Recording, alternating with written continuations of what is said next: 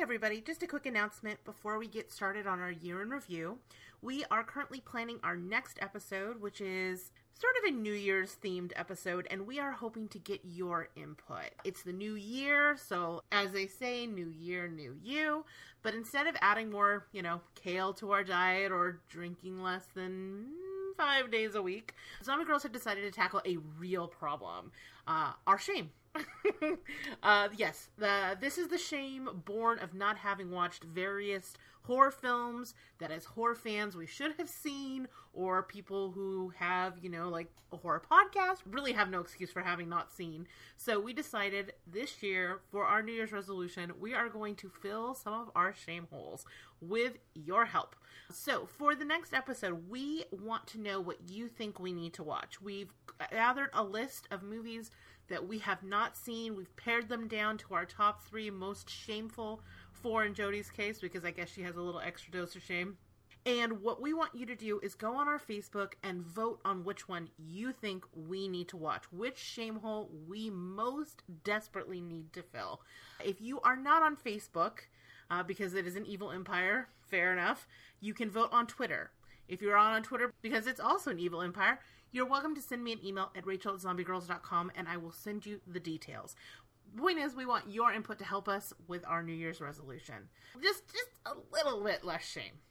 All right. Thanks for listening, and here is the rest of the show.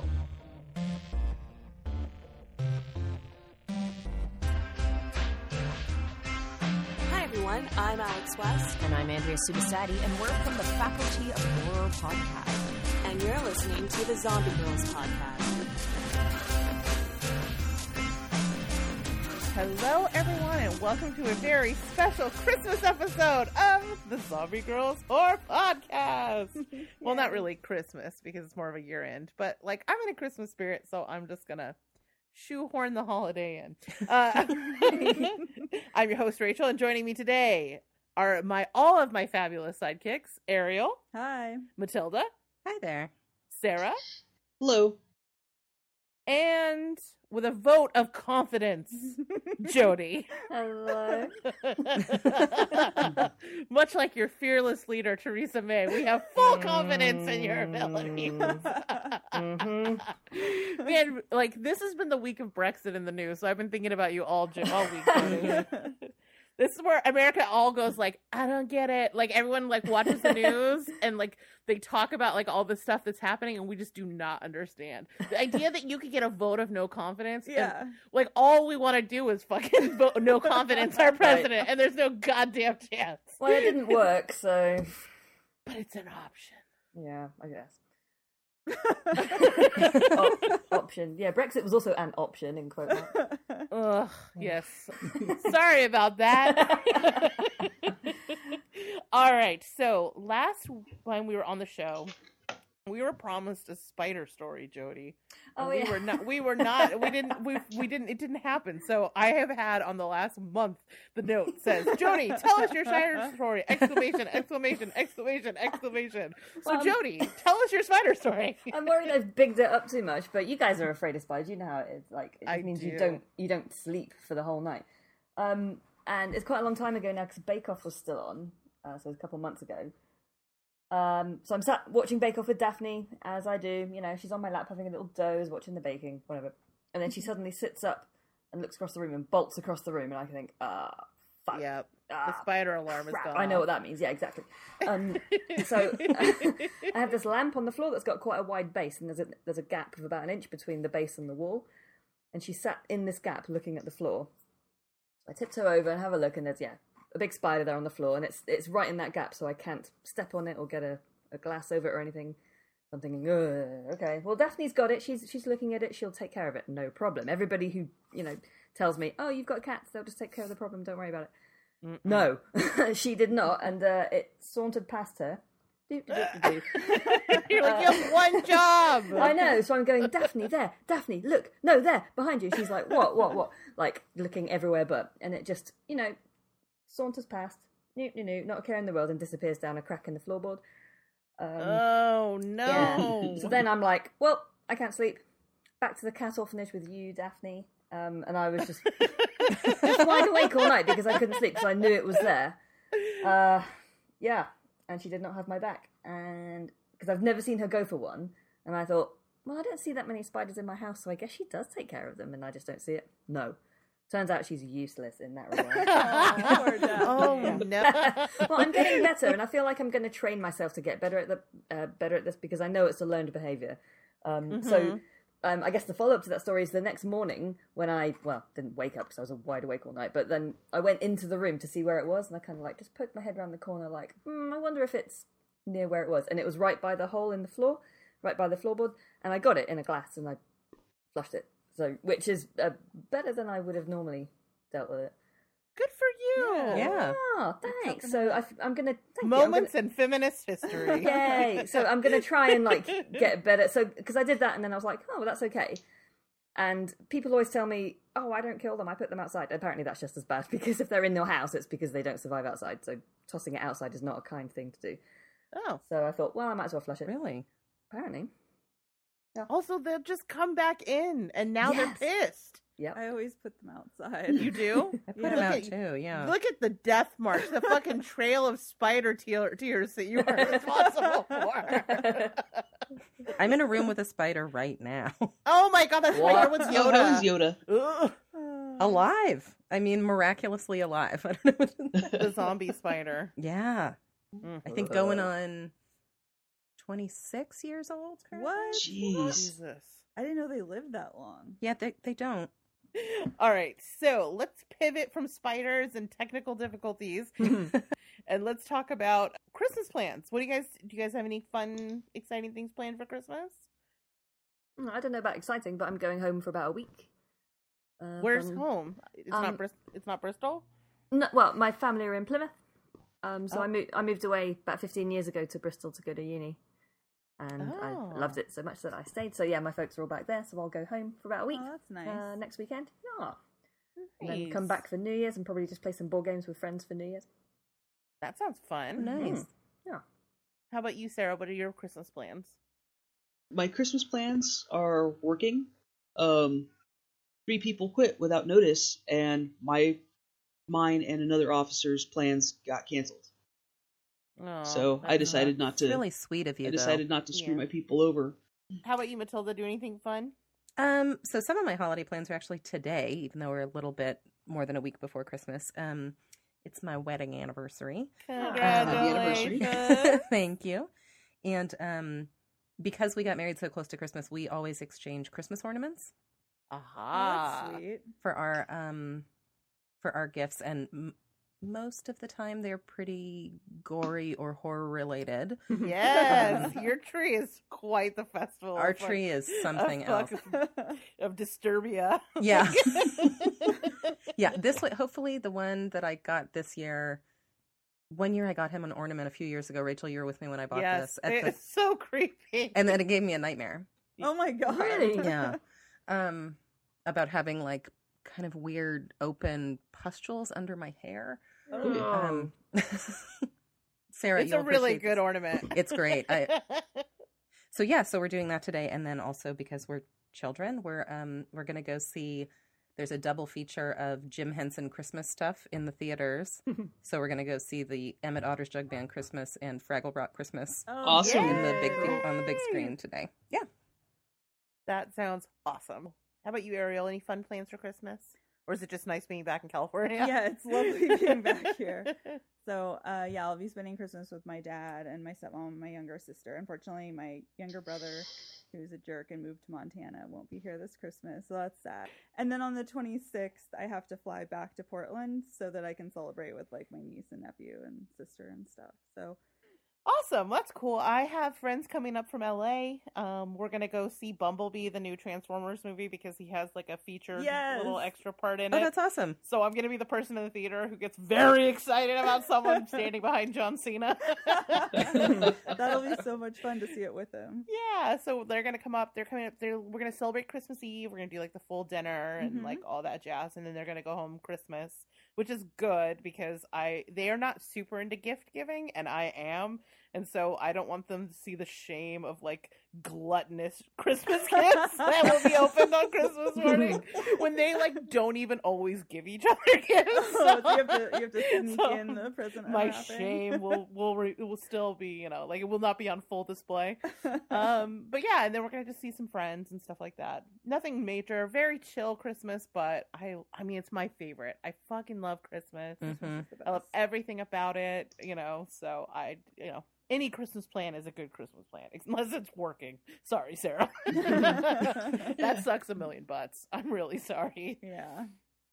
Awesome. Okay, so this episode we're going to be talking about we're doing our annual year in review, where we kind of like talk about our favorite movies from the year and maybe some other just general highlights and thoughts about the state of horror in 2018. When you look back retrospectively, typically you're like able to kind of like point to certain things that you're like, oh god, that's so like 2016 or early 2000. I was wondering if there were any sort of things that you noticed this year trend wise about horror. I think this year it's been a little bit of a slower burn as far as a lot of movies go. A lot of the ones that are on our list definitely have like very even, I guess like even flowing pacing. They're not like right in your face from the beginning. They're not, movies that, well, one of them is one of the movies on our list here, especially our top 10, who's like right in your face from the beginning. But definitely the ones that I've seen all seem to have more of a metered pacing, where there's action throughout it, there's little bits throughout it, but it's not like balls to the walls stuff like you'd get with like a lot of the like the torture porn stuff to begin with. I think I've noticed that it's got more of a 70s kind of feel to it. That's interesting. Mm-hmm. I mean, everything is 70s right now in the world. Yeah, So that's true. so that's kind of interesting that you're recognizing similar sort of, but that's true. It is very like art house, very like slowly paced. Yeah. Like breakdown of the family unit kind of stuff. Yeah. Yeah. I also think like horror, like sci-fi, is such a good genre to like to show what's happening in society or politics, and I think that the last couple of years the movies have done that a lot more too. Mm-hmm. Yeah. Definitely. And I mean, it has to be said, it's a cliche, but I do think it's actually true, is like we are in the Me Too era. Yeah. And you can feel its influence in a lot of these movies. Yeah, definitely. Whether it's like actually specifically about those kinds of topics, like we're going to talk about some rape revenge today, things like that. But it also is in the fact that we're seeing more of a push for women behind the screen. Mm-hmm. And also, I feel like women's stories, like the diversity of women's stories, is definitely improved this year. Yeah. They didn't all make it on the list, but like even if you go down our like below our list, there are a lot of stories about women. Yeah, I mean, a lot of different stories. Horror's always too. been pretty good genre for that, but I feel like you can feel the like political influence a little bit. Yeah. Mm-hmm. It was kind of a break. There was not a lot of horror comedy this year. Was one of the things that I was. That's a good point. That I was noticing. I mean, granted, I know Anna and the Apocalypse came out at the end of the year, and it hasn't hit anywhere near us yet. When we tried to see it, it was not yet here. Yeah. Because it was still in super limited release. So I know that's the exception, but I was thinking it went kind of much more art house and much more kind of like, when you had asked this question, I kind of thought we have a lot more like what the fuck horror. That's Oh, a good yes. way to put it. Yeah. This year that like really goes there. And I don't know if that's also based on kind of, I feel like there have been various times in the past where like studios may have been afraid to like go all the way there. Yeah. Because the studio's going to get in trouble and people, but I feel like now with the diversity of platforms that horror comes out in, Yeah. there's a little more freedom potentially for people to look away, right? So maybe that's not it, but I don't know. I just feel like there's this way that the diversity of platforms allows for a little bit more, and it allows for a little bit more of like the full realization of what you want to do. Right. I think potentially. I think the diversification of filmmakers since Me Too and Time's Up have done that as well. And this term elevated horror kind of came out this year. Yeah. Oh, And- yes. And I feel like that's a term that people made up people who don't like horror movies, like they made it up so that they wouldn't have to admit to liking horror movies. But like we know that they've been good this whole time. But maybe now, like, always been elevated horror movies. You know, and I think too with the past couple of years, right? With the past couple of years, it's gotten a little bit more inexpensive to make movies because of digitalization. I mean, and you had a movie, what was it, Tangerine, that was Oscar nominated, and it was shot entirely on an iPhone. That Unsane was shot on a freaking iPhone. Yeah, so that I think studios are willing to take more chances, because it's sort of like the height of the VHS boom. You can slap it on video on demand and go from there. You don't really have to have a big marketing campaign. You don't have to have a whole bunch of production and post production and all of this to make it a good solid movie. You can do that with some simple editing tricks and put it on video on demand, rent it for $2.99, and people will watch it. Yeah. That's a good point. Yeah, maybe that's it. I feel like there's, Sarah, what you're saying makes a ton of sense, and I feel like there's maybe like more riffing and less polish in some places, which I actually don't mind. Right. Yeah, I agree. I think maybe don't get me started on Blumhouse again. I already did it last time. Don't give me crumbs and tell me it's a loaf, motherfucker. I know what I know. Anyway, great expression. But I would say that I think that studio's model of saying like low budget, risky horror, because it has shown that there's a profit in it, like, is definitely emboldened more across the board. Yeah, you can spend not too much and let a director just like be creative and do what they want to do. And it's led to some really great movies. Yeah, we definitely have some interesting movies this year. Yeah. There have been years where there have been a lot of fun movies, but this season or this year, I feel like the movies have gotten very interesting. Yeah. Don't get me wrong, I love a good splattery, good time. My like honorable mentions, we'll talk about some of that stuff. But like for the most part, like these are pretty solid, heady kinds of things. Yeah. So it turns out we were the smart nerds all along. Awesome. Okay, any other thoughts before we move on? Okay. The silence tells me it's ready. We're ready to go. Okay. So, all right. So this year we did our top 10 a little differently. So in the past, we've kind of done our own and like kind of taken turns going through the list, but it kind of got unwieldy. So this year we decided we would like actually coalesce all of our lists into one official list. We're going to post somewhere, probably on our Letterboxd page. We'll probably put up all of our own lists so you can see the complete list, but we put all of our lists together, and which meant I had to do math, so that was fun. So I thought I would walk us through sort of the methodology of this if you guys are interested in how this went down. Okay, so basically what I did is everybody put together their own individual list of top 10, and then I took each of those and all of them got points in descending order. So like 10, or your number 1 got 10 points, your number 2 got 9 points, etc. And then basically, in order to like weight it so that the things that were like general consensus rose to the top, they also got like a bonus point. So like if something was on 3 of our lists, it got an additional 3 points. Okay.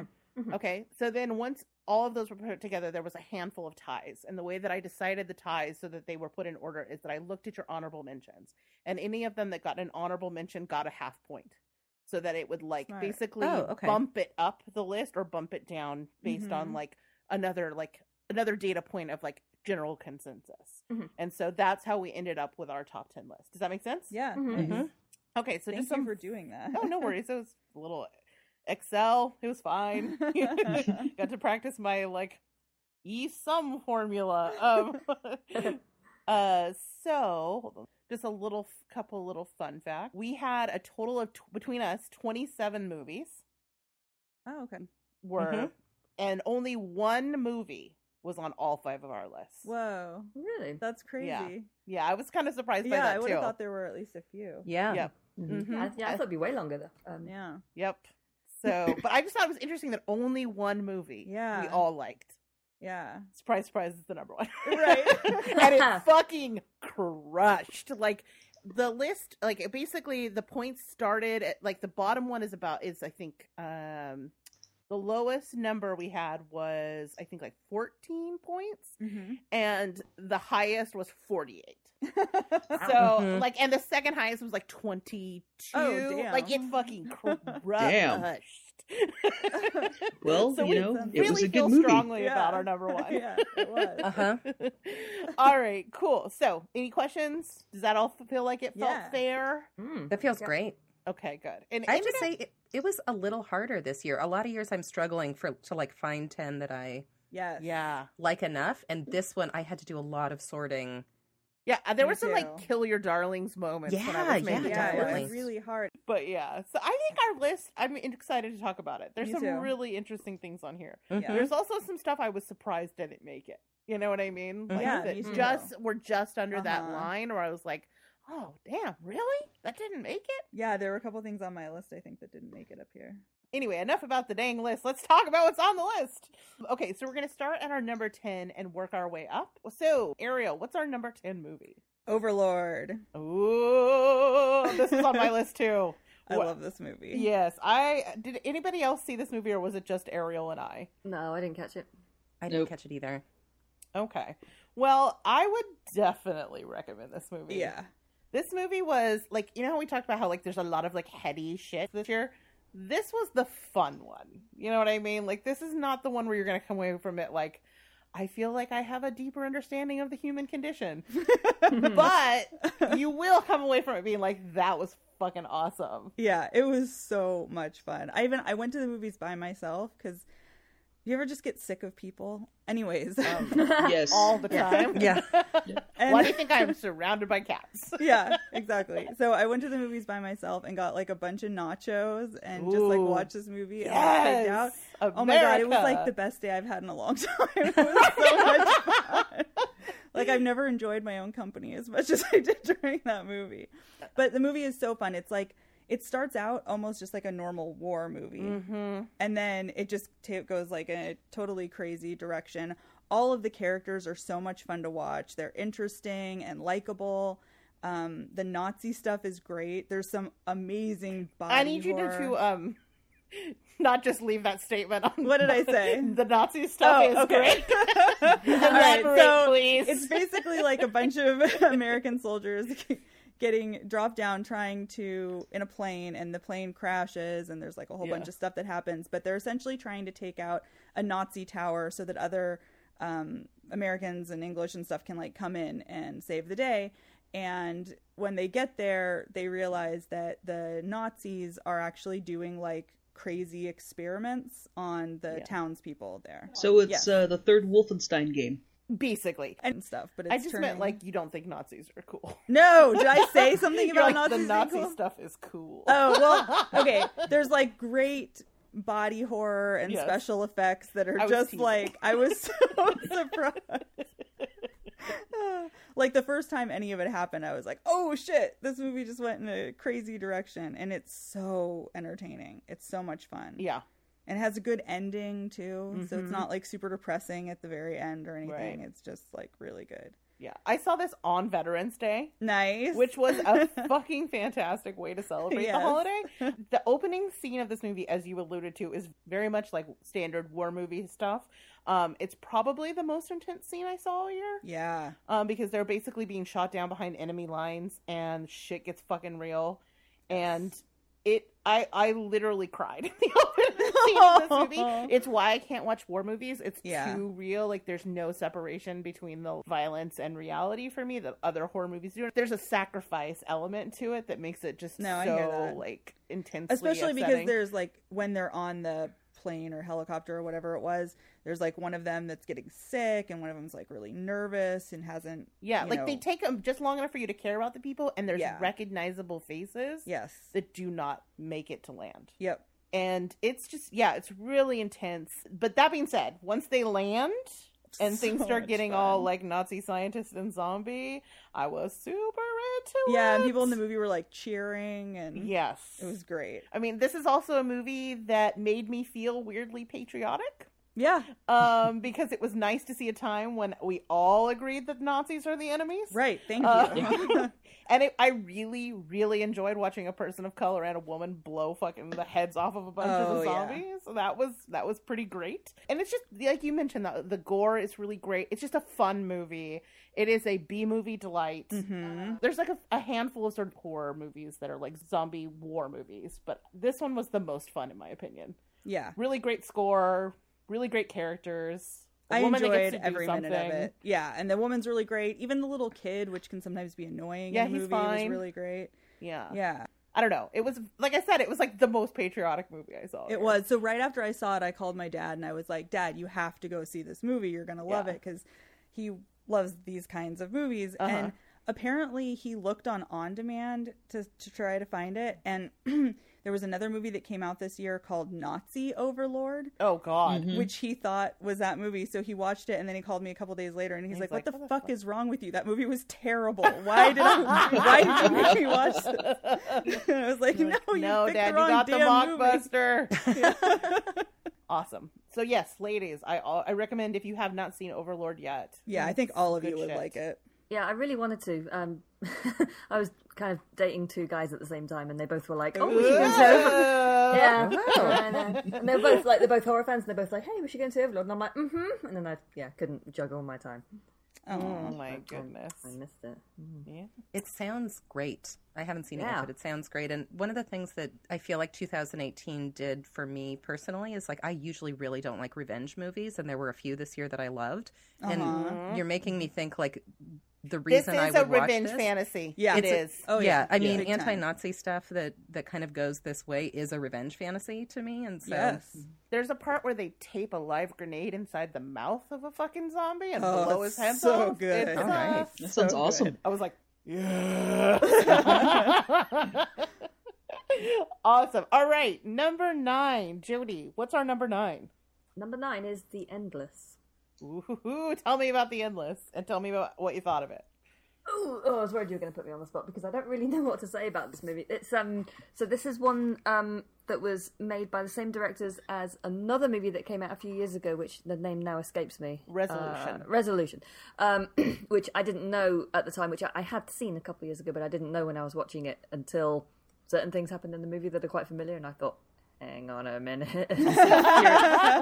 Some furious Googling when I got home. But it's essentially about these two brothers who escape from a UFO death cult, and they're trying to get on with their lives, and one of them wants to kind of go back and kind of get some closure from having left, and the other one's quite reluctant to do that, but he agrees, and they go back, and then things just start kind of coming out of the woodwork and going a bit strange. And I don't want to say too much without ruining it, but it's a movie that I would like not to spoil movies. Yeah, sure. Yeah, and I would like to watch it again and watch Resolution again, because you said that something kind of solidified for you when you saw it, and I didn't get that because I think it had been too long since I'd seen Resolution. Resolution ends in a way that is so open-ended, and I feel like things in this movie, you can retroactively go back and go like, I understand what's happening in this movie. Yeah.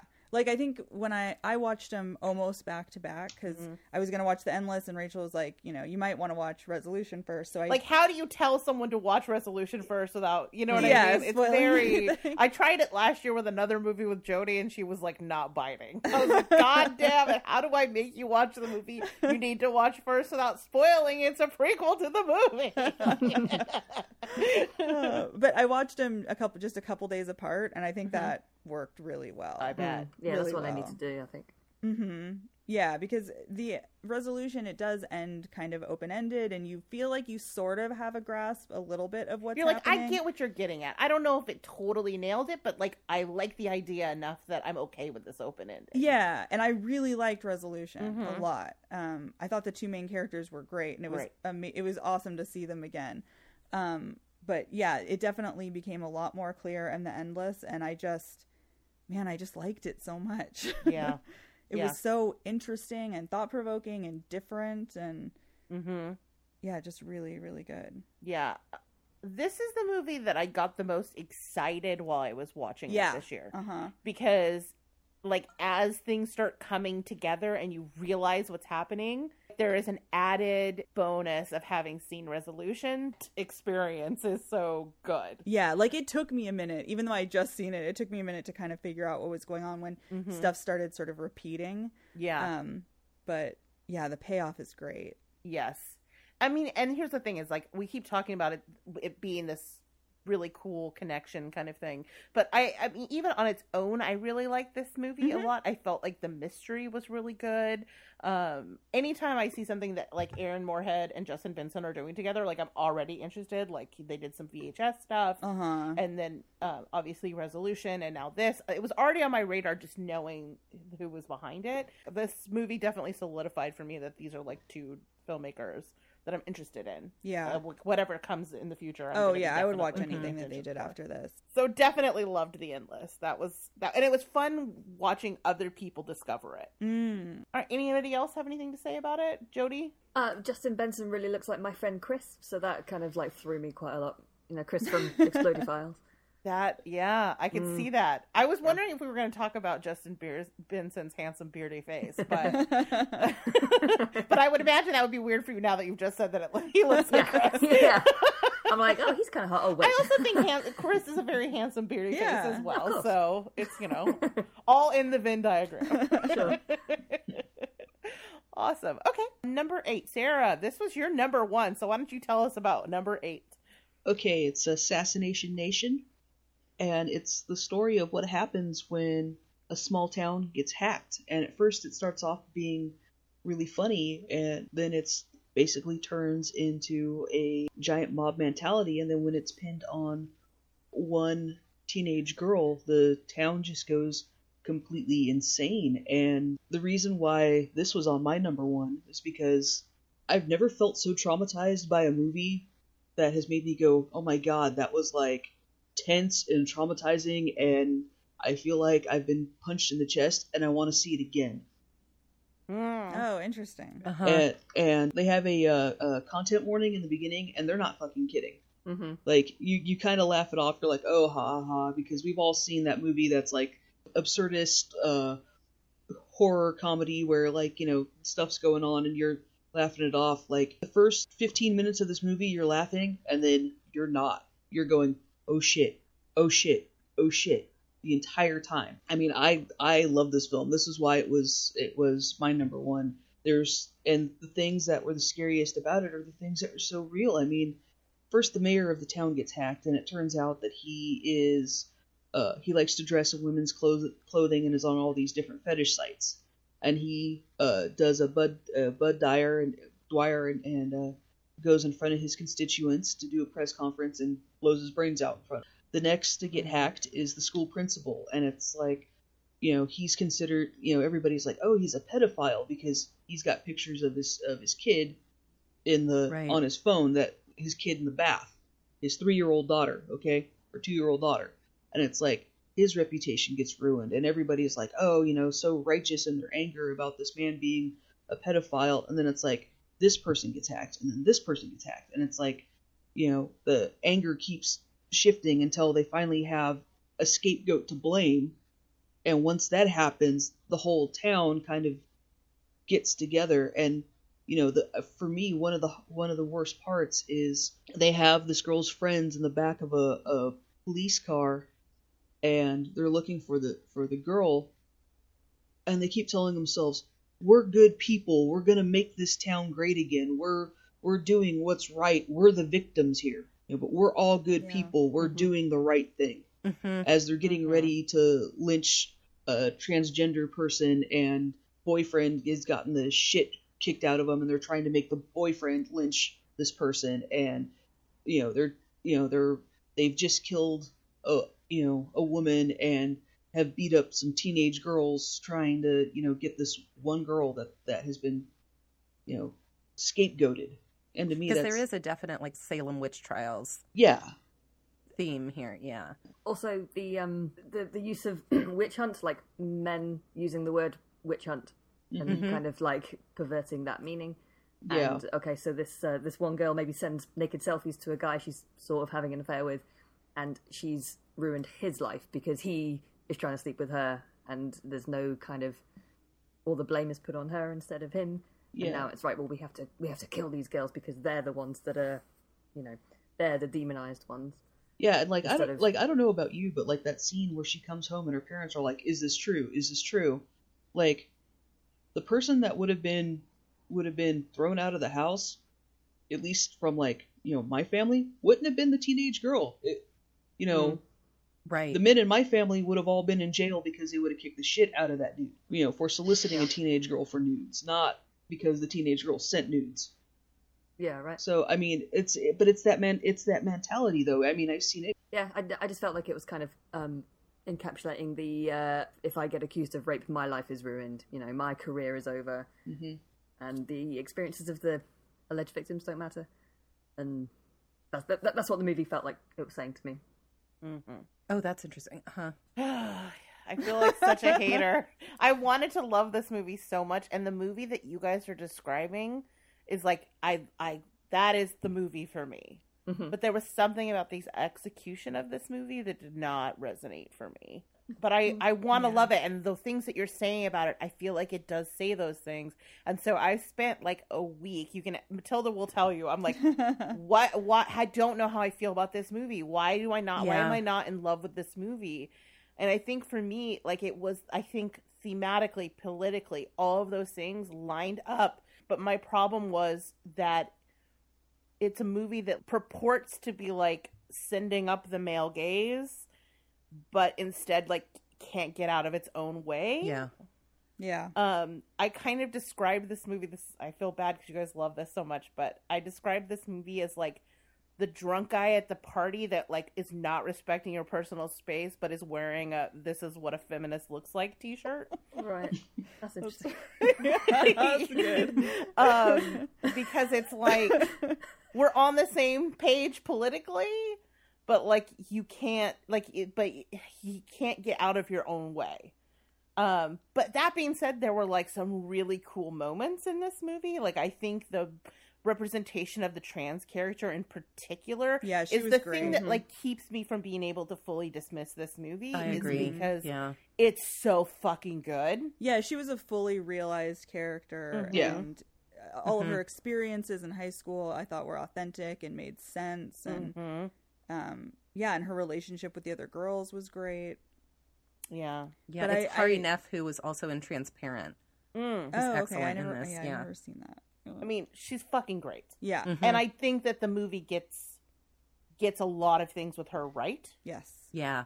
Like she gets to be like a sexual and desirable person, but also like the way that people turn on the person that has sex with her seems right. And I don't know. I really and blame her for it. Yeah. To decide that the solution to that is to get her. Yeah, to kill her. And also continuing my very troubling pattern of being attracted to the wrong people, like the Joel McHale daddy stuff, like awakened something in me. Oh no!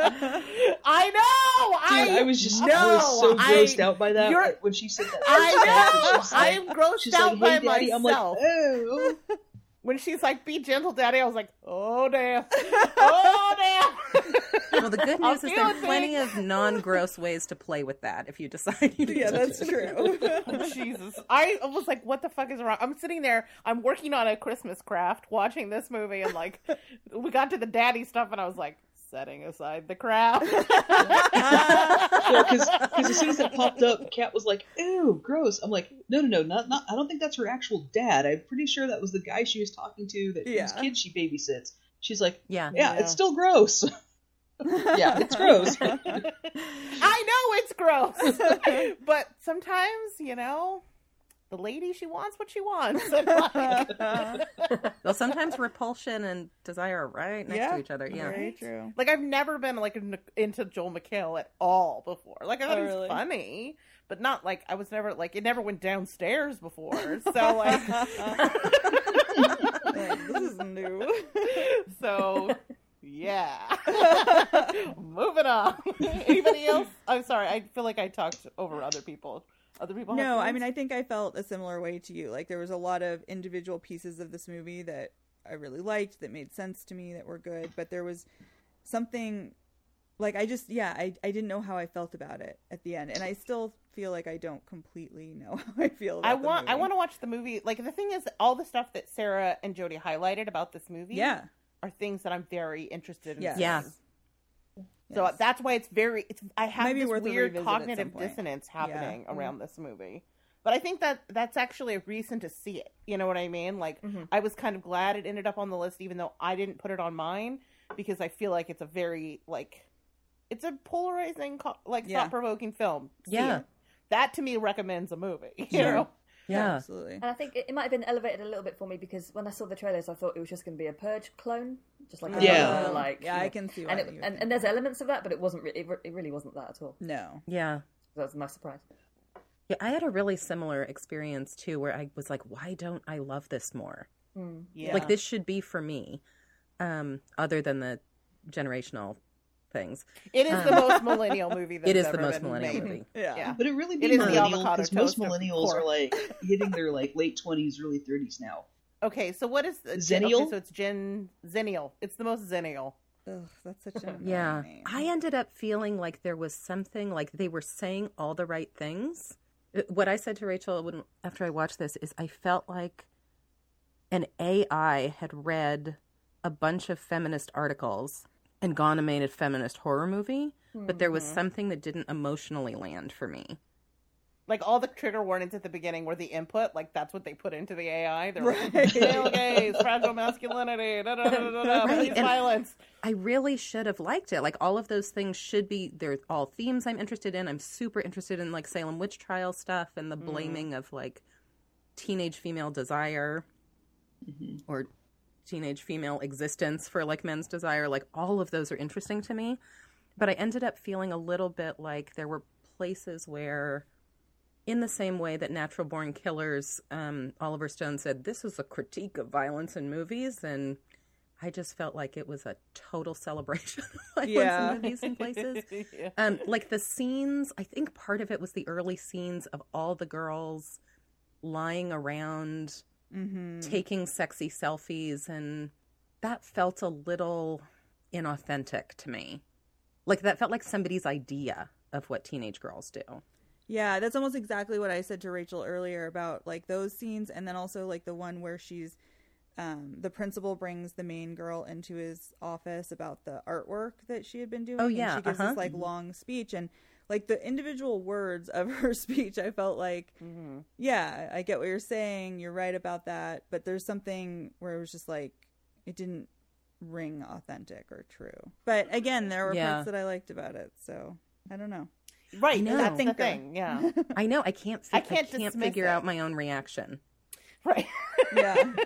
well, I think we'll figure this out by 2019. Yeah, we'll get back to you. For me, though, I think that was part of it because I mean, it really sat with me. It really made me want to like think about it and like see it again and see what I had just watched was real, and that's why it was, you know, it was my number one, is because it was that. Yeah. Mm-hmm. I can see that. I can see that. Yeah, because it stuck with you and it kind of made you feel mixed things. Yeah. Yeah. That's fair. Yeah. I mean, the thing is it's probably the movie that we have talked about the most. Yeah. Like, every time I talk to Matilda, I'm like, how are you sitting with that movie? I don't know. Me neither. All right. Well, let's move on to number 7. Ariel, I'm putting you on the spot, Mama. What's number 7? A Quiet Place. Sorry. Just kidding. That wasn't for you. That was for all the people in the theater eating really loudly when I saw this Oh, movie. that's so sad. I saw it at home, so that probably That was a wise helps. choice. That was a wise choice. Yeah, because that would have irritated the fuck out of me and would have taken you right out of the movie. Oh, yes. So tell me, this was on your list. What made you it was. decide I think one? this was like my number 2 or 3. Mm-hmm. I really, really liked this movie. I think what did it for me is one of the things I like best in horror is like tension building over long periods of time. That tends to be what scares me the most, what makes me kind of like clench up inside, you know? And this movie has tons of that. On top of that, because nobody is really talking in the entire movie, there's so much of the sort of fear and emotion and sadness and grief that's just all on the actors' faces.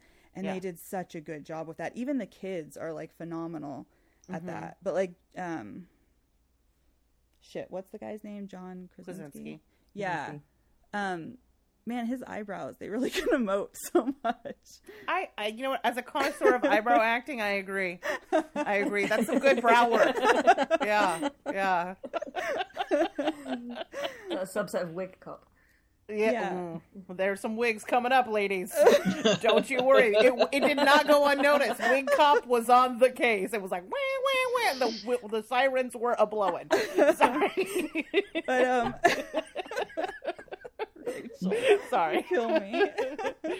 But yeah, I loved it. I loved this movie. I thought the monsters were really cool. Oh, the monsters were so fucking upsetting. They were so creepy. Yeah. And when like the head opens don't up, even talk about it. and you see the like ear thing, and you start realizing what's happening there. It's so creepy. The whole setup of like how they're preparing for the birth of this baby is really chilling and upsetting. There's a death. The soundproof baby box is pretty intense. Yeah, with an oxygen tank. Yeah. Like, holy fuck. But, and the death got to me. I mean, I was like sobbing when it happened. It did. Yes. Well, you have such like a beautiful relationship with your dad. Like, I would imagine that's like probably a point of emotional. That's probably true. Probably true. I was the only one of my friends that was crying, though, so that wasn't great. You just have a delicate heart. I appreciate it. Thank you. But yeah, this movie worked for me on a lot of levels, and I know that they worked really hard to get all the sign language to be really authentic, because I know my younger sister takes ASL, and then they have them spend like a lot of time in different deaf communities and like coffee shops and just like being around people, and that really helped her kind of figure out the language more than a classroom, because it's so expressive and different and changing constantly, just like any other language. And I know that in a lot of movies they get that really wrong. So I think that it was pretty cool that they actually spent some time to make sure they got it right. Yeah, definitely. How about you, Jody? You had some thoughts on this? Yeah, I really liked it. Not quite as much as Ariel. But there were just a few things that didn't quite land for me, which I didn't want these things to take me out of the movie, but they did. And I guess I don't want to go into spoilers too much, because there were some things that were set up so well, like the nail on the step. Ooh, like, yeah. Like that made me really squirm. The birth scene was it wasn't gruesome. You don't get a gruesome childbirth scene, but everything leading up to it is so tense and so painful. And that moment where she screams and the fireworks go off that's incredible filmmaking. There were just a couple of little bits, like when they go to the waterfall, and I was thinking, could you not use this logic? Right. Yes. Yeah. No. Like, why is your house not directly under the fucking waterfall? Right. And I'm trying to living by that river. explain it to myself that if there's something that is blocking out some noise, it means maybe they couldn't hear monsters approaching them. So I kind of talk myself into how going, do you build a shelter there? Right, because it kind of seemed like they either lived there before or most likely took over that house. And but I feel like you spend a lot of your day there, right? Like you don't take your kid like, look at this magical place that's been nearby this whole time, where you can have a conversation, or like, why is the birth room not set up next to that fucking waterfall? No, that's a fair criticism. Yeah, and these things wouldn't be difficult to just explain with a line or two in the movie, but then you don't want to be told everything. It's good to be shown things. But there were just a couple of little things like that didn't land. But I liked it a lot more the second time, and I cried the second time I watched it, not the first time. But, yeah. You also have a beautiful relationship with your father. That's true. I'm just dead inside, I guess. I don't know. You cry at tons of stuff, Rachel. I know, you're right. About? What am I talking about? I'm like a bottomless well of fucking tears. I'm not dead inside. I'm drowned with fucking tears. I think this movie is one of the most tense of the entire year. Yeah. Particularly as we referred to that nail childbirth scene. That's my favorite childbirth scene ever. I normally hate them. This one made me like it. I also, like you guys talked about, I love the inclusion of a deaf character that is actually played by a deaf actor. I thought was great, because like in reality that the deaf actor was able to like influence choices made in the filmmaking that improved it and sort of illustrates why it's important to have representation done in a way that actually represents the people that are being makes your portrayed. movie better and more authentic. And real. I also like that her deafness ultimately readied them for the world that they would need to, like, for the ability to survive in this world. Because they were able to sign. They had a really easy a tool to communicate that they wouldn't have had if she hadn't been part of their family. Right. And so often disability is treated like an impediment to survival or like a burden. And yeah, it's like something they shoehorn in so that the bad guy can get closer to defeating them. I mean, let's all remember Frank from Texas Chainsaw Massacre. Yes. You know what I mean? Like this character is like the polar opposite of Frank, right? Yeah. And that plus the tension to me made it one of the best movies of the year. Like I think that Jodie's criticisms are totally on point. Yep. But I also think this was a really solid during its runtime. Yeah. And they wouldn't have bothered me if I didn't like the rest of it so much. Yeah. That's true. That's I hear fair. that. And I was a little sad that I didn't get the full... you said that there were people like eating snacks and stuff in the cinema. I've heard anecdotally here in the UK that packed screenings were just deadly silent and people weren't even opening their snacks because they were so worried about making a noise. That's and I wish cool. I'd been in a packed screening like that. I went on like a Sunday morning and there's barely anybody there. So it was quiet, but I didn't get like that sense of everyone is hushed. Yeah, because that would be good to have everybody else be tense around you. Yeah. And therein lies the difference between British and American. Right. I was just gonna say, Americans Can are we like, get some of fuck that this, over my here? popcorn. I think it's like y'all had tea and we all had coffee and we can't fucking control ourselves. If we just had like a cup of tea, things would be much better. Oh, awesome. All right, any other thoughts before we move on to number 6? Nope. All right. Matilda, tell us about number 6. I'm gonna wait. Okay. Your name hasn't been, I want to make sure you get a chance to talk. Sarah, tell us about number 6. Number 6 This is the just other movie we've talked a lot about. Yeah. the summer of '84. Yeah. Yes, correct. This movie's about a teenage boy who is into conspiracy theories, and he becomes convinced that his cop next door neighbor is a serial killer who is killing young boys. They're the perfect age. Yeah. Oh, So fucking creepy. All right. So, what did you like about this movie? Let's start with the positive, and then we'll let Matilda unleash the beast. Yeah. Let me buzzkill the whole movie. Wow, I can't believe you didn't like it. I mean, I thought it was a lot of fun. It just There were parts of it I really liked. I just couldn't get past something. Yeah. I mean Ariel, what did you think of this movie?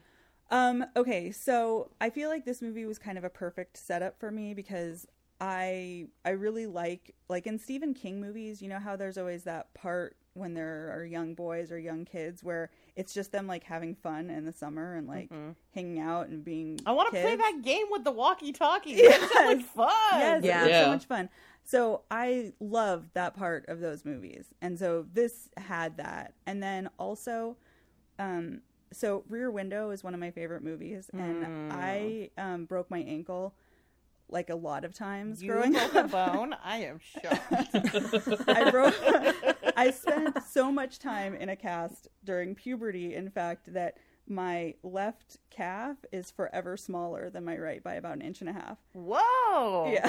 So, anyways, I always had this dream of having my Jimmy Stewart moment and like getting to That's solve your dream? Getting Some to people are solve like, murder. world peace, feed the hunger. You're like, I want to see someone Those get two. murdered. I mean, I was young. I don't know if I actually And thought then about not the be fact. believed. I don't know if I actually thought about the fact that somebody would actually have to die for this to take place, but like I wanted to solve a murder. Okay, You know? that I totally Like, get. you know how in the 80s there used to be those commercials on TV where they would advertise like mail order courses you could take to get certified and like bullshit? Yeah. And they always had the PI one. Oh, Yeah. I yeah. tried to con my parents into getting me that for Christmas one year. Oh. That's how badly I wanted to solve a murder.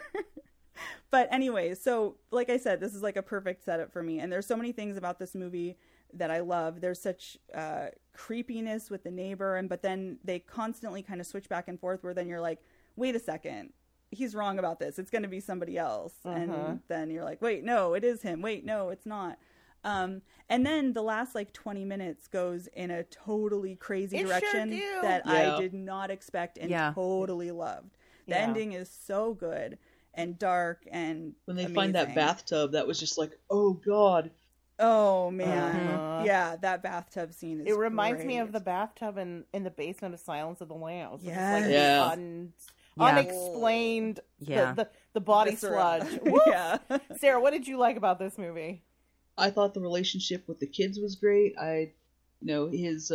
His relationship with the babysitter or his former babysitter, how she was, how she was kind of messing with his friends, making him think that there was stuff going on, and he was kind of just like, she was like, joking with him, but making his friends think that there was something going on between the two of them.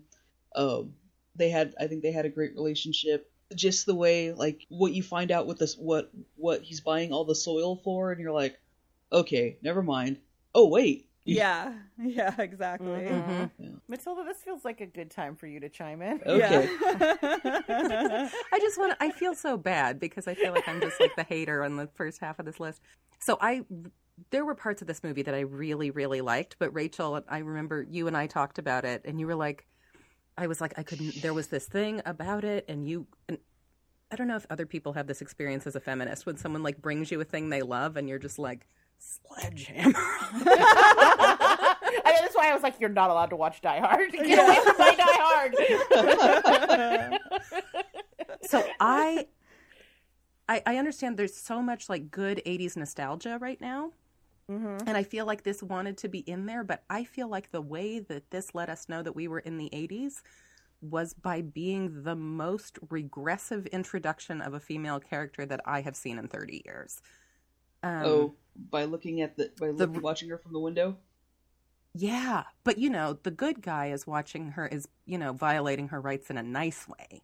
But his friend is violating her rights in a creepy way, right? But she's kind of charmed by the way that her former babysitter is watching her through the window. Ugh, I could not trust it. You know what, Matilda, you're not wrong. That's the thing. Could is, like, not do it. I liked this movie, but when you made that criticism, I was like, I have no fucking argument for that. I that don't is have an argument. Correct. I mean, I hope maybe that. No, I don't. No, Never mind. there is no argument. She is correct. No, like this is, I mean, to me, this is what we don't have to tolerate anymore in horror, right? This is something in the genre that was so prevalent in the 80s, and I feel like, oh, good, we don't have to tolerate that anymore. There's been kind of like agreement about that. Apparently not. So that bummed me out. And then I have to also say, this is a minor spoiler, but the way that the fat kid is killed also felt similar. In terms of the like butchering the pig shot. Yeah, there was just I have to say, like the serial killer next door stuff, the like bait and switch of is he, isn't he? That stuff was all great. The bathtub was great. The pictures on the walls. Oh yeah, the pictures were so good. But I do think, like part of me just wanted to like shake the director and be like, be better. Like you don't have to. We're done with this now. No, I hear you. You're totally right. I mean, yeah, I loved this movie, but there's definitely a problem with it. I mean, it's kind of in the way that you love problematic movies from the 80s. Like, yeah. it does a very good job. I didn't think of it this way because I was like, this reminds me of 80s movies, and that's what I love about it. But it means you have to. Shit. I know, but here's the thing. You I have think to the take reason some of that why, with it, yeah. I think the reason why until we had that conversation at lunch, I didn't totally see it is exactly what Rachel is saying. Like, I think I was watching it like I was watching an 80s movie. And so I think the reason I didn't see the problem with it is like twofold. Like, one, there was so much about that movie that I really, really loved and that totally resonated with me. And then two, I think Rachel's right that it's so a mid 80s movie that it codes in a way that you kind of, that shit just sort of that like flies under the radar. You kind of, forgive in the same way that I stupidly still like Pretty in Pink, even though Long Duck Dong is like it's not a horrific character. Even though Ducky is like an scene incel from hell, Yes. Oh wait, Yeah. I didn't mean Pretty in Pink. I meant you 16 Candles. But you know what? But same difference, right? You could just say John Hughes. You could just say but John like, Hughes. I still love the movies, and it's like you recognize that that's bad, and this shouldn't have happened, but it did, and I feel like I but we've been this conditioned movie, from the 80s to be like, and I think I watched this have a movie in blind the same spot. way, and I think. Like, but Matilda, you're completely right about it. No, and I agree. Like, I will watch a John Hughes movie, absolutely, and love them. But I just feel like when we're doing it in 2018, I don't know that there's really an excuse. That's fair. Yeah, and I get like that. I know we're going to talk about Halloween later, and like how that for me like solves so many problems with slashers. Mm-hmm. Okay. Well, can I ask you a question, Matilda? Yeah. Do you like Riverdale? I haven't watched it. Okay, because I'd be curious to know what Matilda thought about the pilot starts with Betty watching Archie get changed through his window. I mean, is that just as problematic? I don't know. I mean, I don't know, having not seen it. Yeah. Like how it's done. I feel like so as long as it's tastefully done. It's what? As long as it's tastefully done? No, not as long as it's tastefully done, but I feel like there are ways to do that kind of like flip it or interrogate something, and this movie didn't feel like it did anything interesting with it. Do you mean like that bit in Cabin in the Woods where they've got the window between the two bedrooms? I don't know that I remember that. There's a part where they first get to the cabin and the Jesse Williams character goes in his room and the like main red-haired girl goes in her room, and she has a painting on the wall that turns out is actually like a one-way mirror, a one-way window. Oh, and right. he starts to see her change, and then he like runs in and stops her. Right, and I also don't know that like a woman watching a guy through a window has the same cultural weight. Yeah, or power dynamic. Yeah. I mean, it's creepy. Don't peep on people. But I don't think Yeah. it's the same thing, and I don't think there's the same sort of legacy harassment. Right, and like kind of encouragement of girls to be flattered by that kind of behavior. Yeah. That's true too. Mm-hmm. The like, if he's hitting you, he likes you. It Yeah. means he likes you, kind of thing. Yeah. Yeah. Interesting. That's a good question, though, Sarah. Good topic. It is, yeah. We might have to dig into that on another episode. Like maybe we should like watch like Peeping Tom and like something else. You know what I mean? Like see if we Yeah. can find some sort of Yeah. like modern equivalent Yeah. of that and talk about like That could be Old voyeurism. movie for Ariel's list. Yeah. So I'll just say, like there was so much to love about this movie, and I have an internal humorless feminist, and she just, Would not she had a happen. really hard time with this one. That's fair. All right. Well, I'll end We it on a appreciate positive your note. humorless feminist. That's our new podcast, the humorless. Everybody will listen. Yeah, that's gonna be a winner for sure. I mean, I would listen to it. Yeah. So I like this did not make my list, but I did like this movie, and I feel bad because I've recommended it multiple times over the year. It's directed by the same team that did Turbo Kid a few years ago, which I absolutely love and feel confident that the politics are okay on. I cannot recommend that one highly enough. That movie was very much a love letter to like 80s sci-fi nostalgia, and this one is a love letter to like 80s kid horror with all the good and bad stuff. Like you go back and watch Monster Squad, which I love. That is a problematic as fuck movie. Like the use of faggot is quite intense. And so the thing is like this 80s take did not shed some of its problematic stuff, but my humorless feminist was clearly wooed by this movie and was not speaking up like it should have. But yeah, I don't know. I think all of your criticisms are totally valid and correct, but I do still think there are reasons to recommend this movie. Yeah. Oh, I agree. It's just what kind of kept it off my top 10, I think. Totally fair. Got it. Yeah. Like the score in this movie is fantastic, and so too is the score in Turbo Kid. Like they have a very particular sort of like synthwave soundtrack to their movies that I like a lot. But what I kind of liked about this movie, even though it was not subversive in the way of like shedding some of the problematic 80s stuff, I did kind of like how it was this like, this is an 80s movie. This is the formula. You know how this is going to end. So then when the movie ends the way it does on that like super fucking grim note, it's shocking. And much more like authentic in how it would go if a bunch of teenagers decided to take on a serial killer. Yeah, exactly. Yeah. And I kind of thought that was ballsy, that it like took this sort of Amblin kind of formula and like completely subverted it in the end. You know, like the monster doesn't win exactly, but he also isn't taken down by the dastardly kids. You know what I mean? Yeah. Yep. Right, because in the 80s it never really goes there, right? And No. this really went No, there. it always ends on like, And it a was happier shocking note. when it happened. Yes, It I was. was so surprised. And I think the casting of Rich Sommer as the like sort of doughy, unassuming monster next door is fucking fantastic, because he does have one of those faces that can fool you. He is the monster under the sweet face. Yeah, because he's like either a teddy bear or like A monster. Ugh, and that makes him creepy. 10 times scarier. Yep. So yeah, I think this is these two right here in the middle are pretty, Assassination Nation and this one are pretty like, they're divisive, but they're interesting and like I think emblematic of the year overall. Yeah. Yeah, and All I right. may be alone, and I totally, You're not alone. No, you're I not often alone envy about people who are able to turn this off. Let's move on to number 5. Jody, what's number 5? Oh, yeah. So this was actually a 2017 movie for me, but it came out in 2018 for you guys. So this is Asterisk. Yeah, asterisk.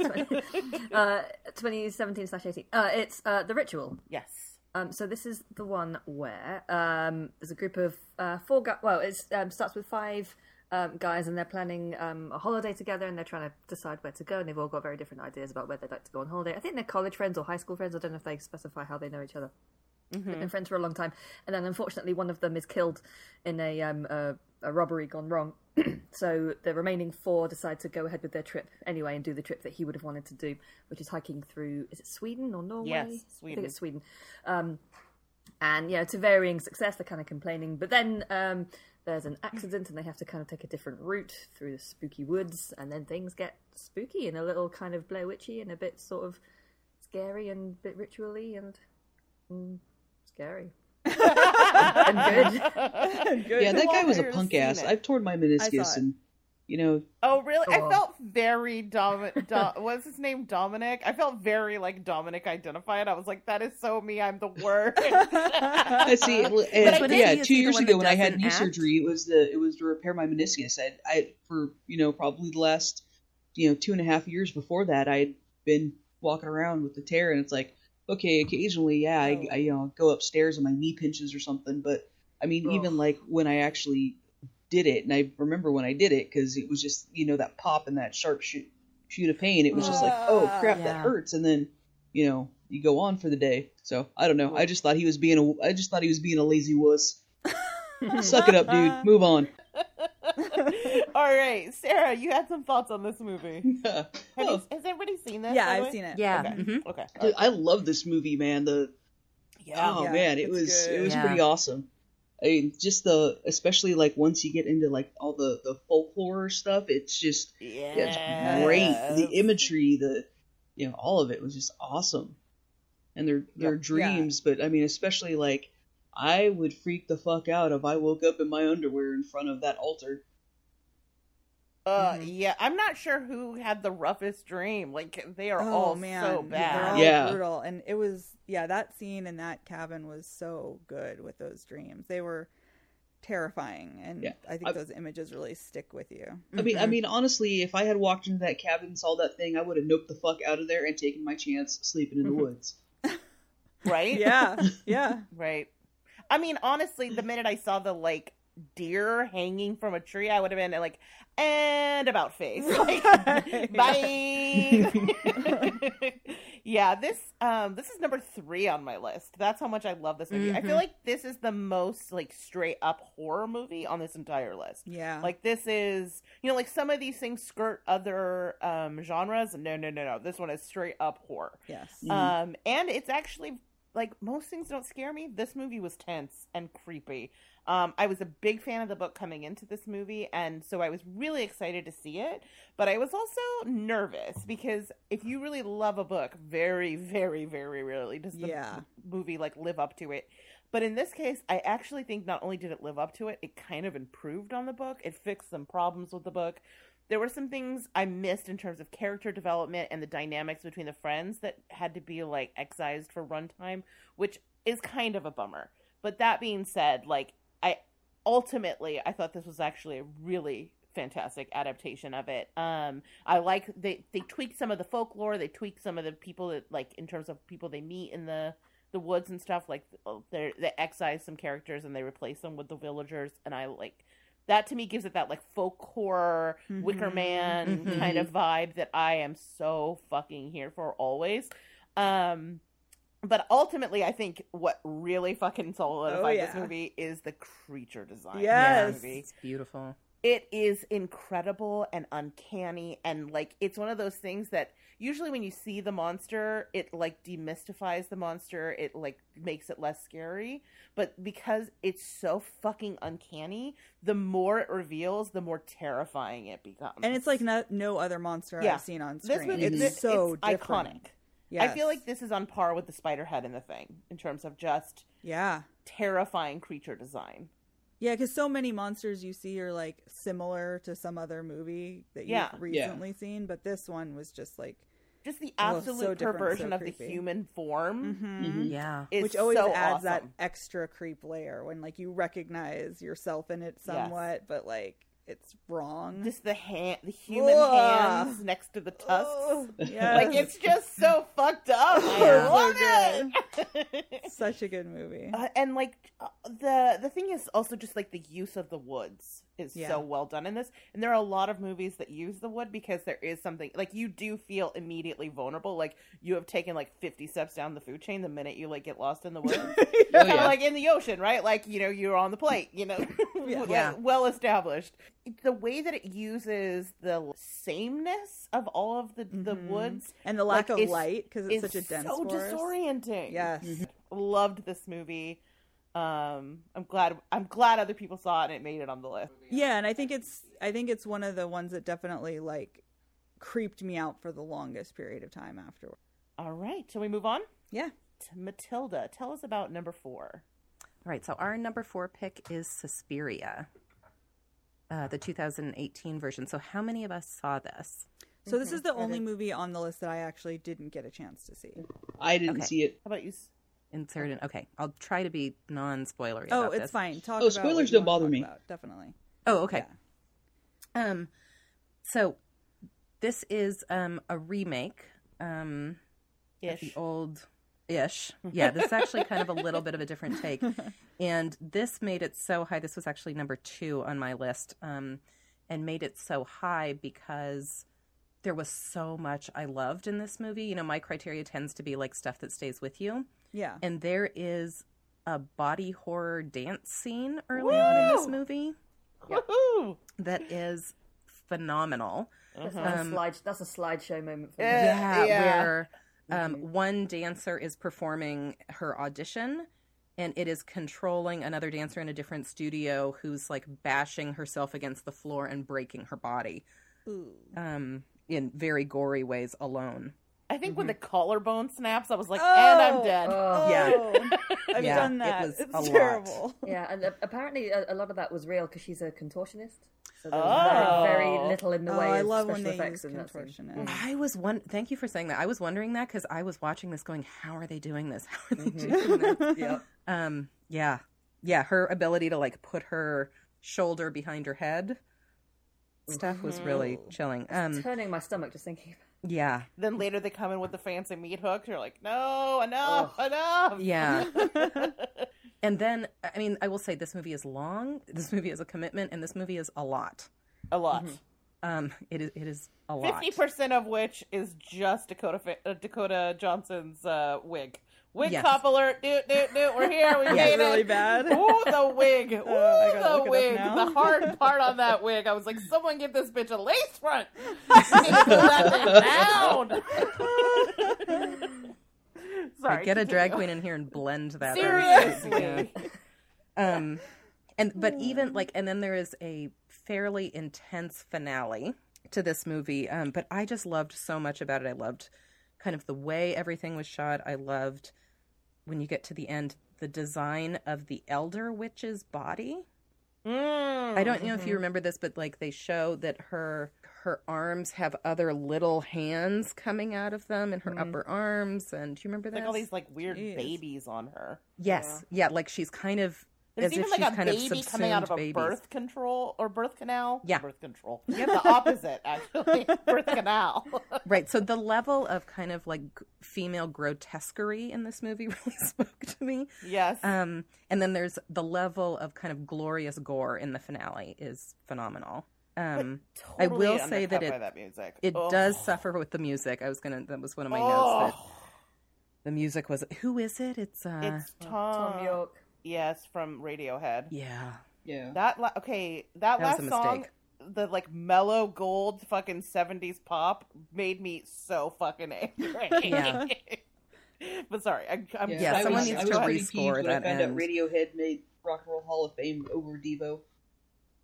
Oh no. Did they really? Unacceptable. Yes. Poor Devo. Unacceptable. That's really, I'm like, oh god, That's they're a like travesty. they're so boring and just yeah, so that's where it got like a little self-serious. was in those music choices. And it number 2 does, or this more recent one does suffer from the lack of art hair in number 1. I don't know if you remember the first time she goes back to in the original, when she goes back to the other dancer's apartment that she's going to live with for a minute. There's all this hair that comes from like those books that you would look through in the salon in the early 80s, where they had like made your hair into plates or like tied it in a giant bow that stuck out over your shoulders. Like everybody was just like with no comment having that hair. There's none of that in this. But I really, if you have the time, the 2.5 hours to devote to this, and then some more time to go, what just happened? This movie is really great. I also feel like there's a lot of pre-homework for this movie. Like you basically have to get your like PhD in like Cold War era Berlin. Yeah. Jody, what did you think? I'm really interested in hearing what other people think before I say my piece. Yeah, it did drop a couple places. I think I had it at number 4, I think. Mainly because of the music, because I was spoiled. I think I've told you guys before, I watched this movie, I watched the original in an old church with Goblin there playing the score live. So cool. So, yeah, and you could barely hear any of the dialogue, but like it didn't matter because that's Who cares? Yeah, right. And it's such an iconic score. And when I heard that, because I was wondering whether they'd have a riff on that theme, right?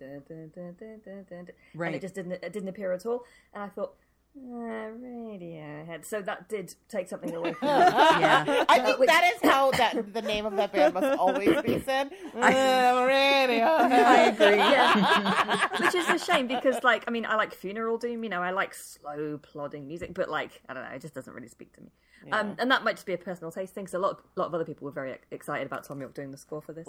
And also, yeah, all the kind of East Berlin stuff. Like, I don't really know a lot about that part of history. So for a while, I'm thinking, what on earth has this hijacking got to do with the Coven at a dance school? I don't really understand. But I guess there's something to do with like being a witness. I think is one of the themes. Yeah. Did you notice Jessica Harper has a cameo in this movie? Yes! Yeah. So because I was waiting for that, like, I wonder if she's going to pop up as like one of the witches or something. That would have been good. That was pretty cool. But yeah, like that scene in the where she's being thrown around that room, just I was in. I was so good. Yeah. Really, really liked it.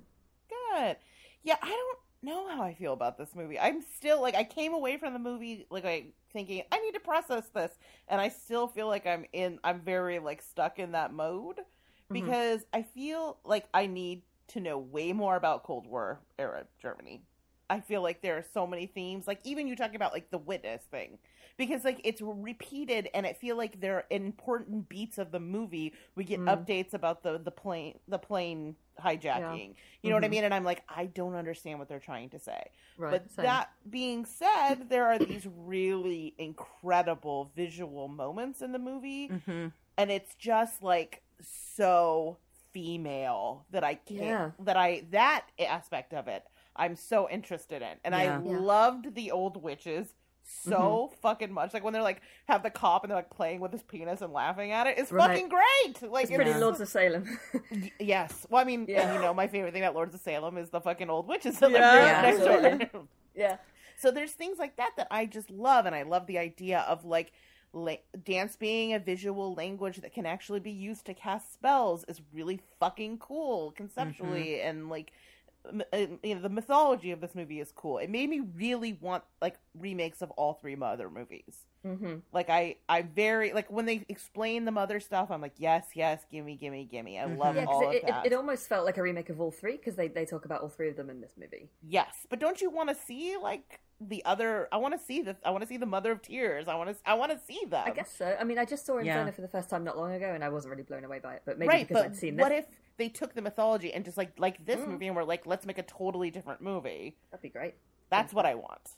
Yeah. Yeah. I mean, I also like, I guess, the attitude of the director, because he hasn't, like, it grinds my gears when the filmmakers say, "Oh, this isn't a remake; it's a reimagining." It's like, just call it what it is. It's a remake, but he calls this a cover version. He says, which I think is really neat because it is very different. I mean, like the bare bones of the story is the same, but there aren't really storyline beats that are the same. And one difference apart from the music is the color. because the first movie is all blue and red and It's green, so and red. it's all it's so vivid, and it looks like the contrast has just turned up way too much on your TV. It looks like The Simpsons, you know, it's all garish, whereas this is just all grey and brown and washed out and Until yeah, Then it which get real makes that red. bit- Yeah, I yeah. was gonna say that's interesting because like all of the artwork I've seen has just been like red. Well, the third act, I would say the third act is red. the Yeah. third act is red. Well, Like the with minute they dance. get into those costumes, it's Yeah. all red Yeah. of all varieties from here on out. and yeah. solid dance performances by the lead. Also, she was. Oh yeah.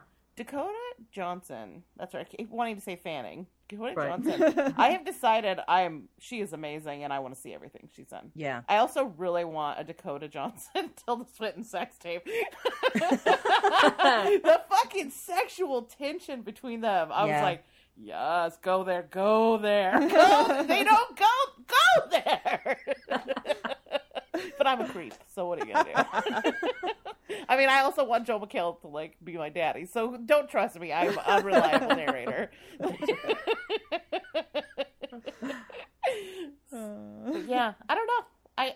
I'm glad it made the list. I think it's a fucking interesting movie. I just don't know how I feel about it. It's one that you would have to be like careful who you recommended it to. When you were saying like The Ritual is one that you could really recommend to anybody, Yeah. this is like. I think it's actually really fair to say this might not be for everybody. Yeah. Oh no, definitely not. This is an acquired taste. Oh yeah, I struggle to think who I'd recommend this to be honest.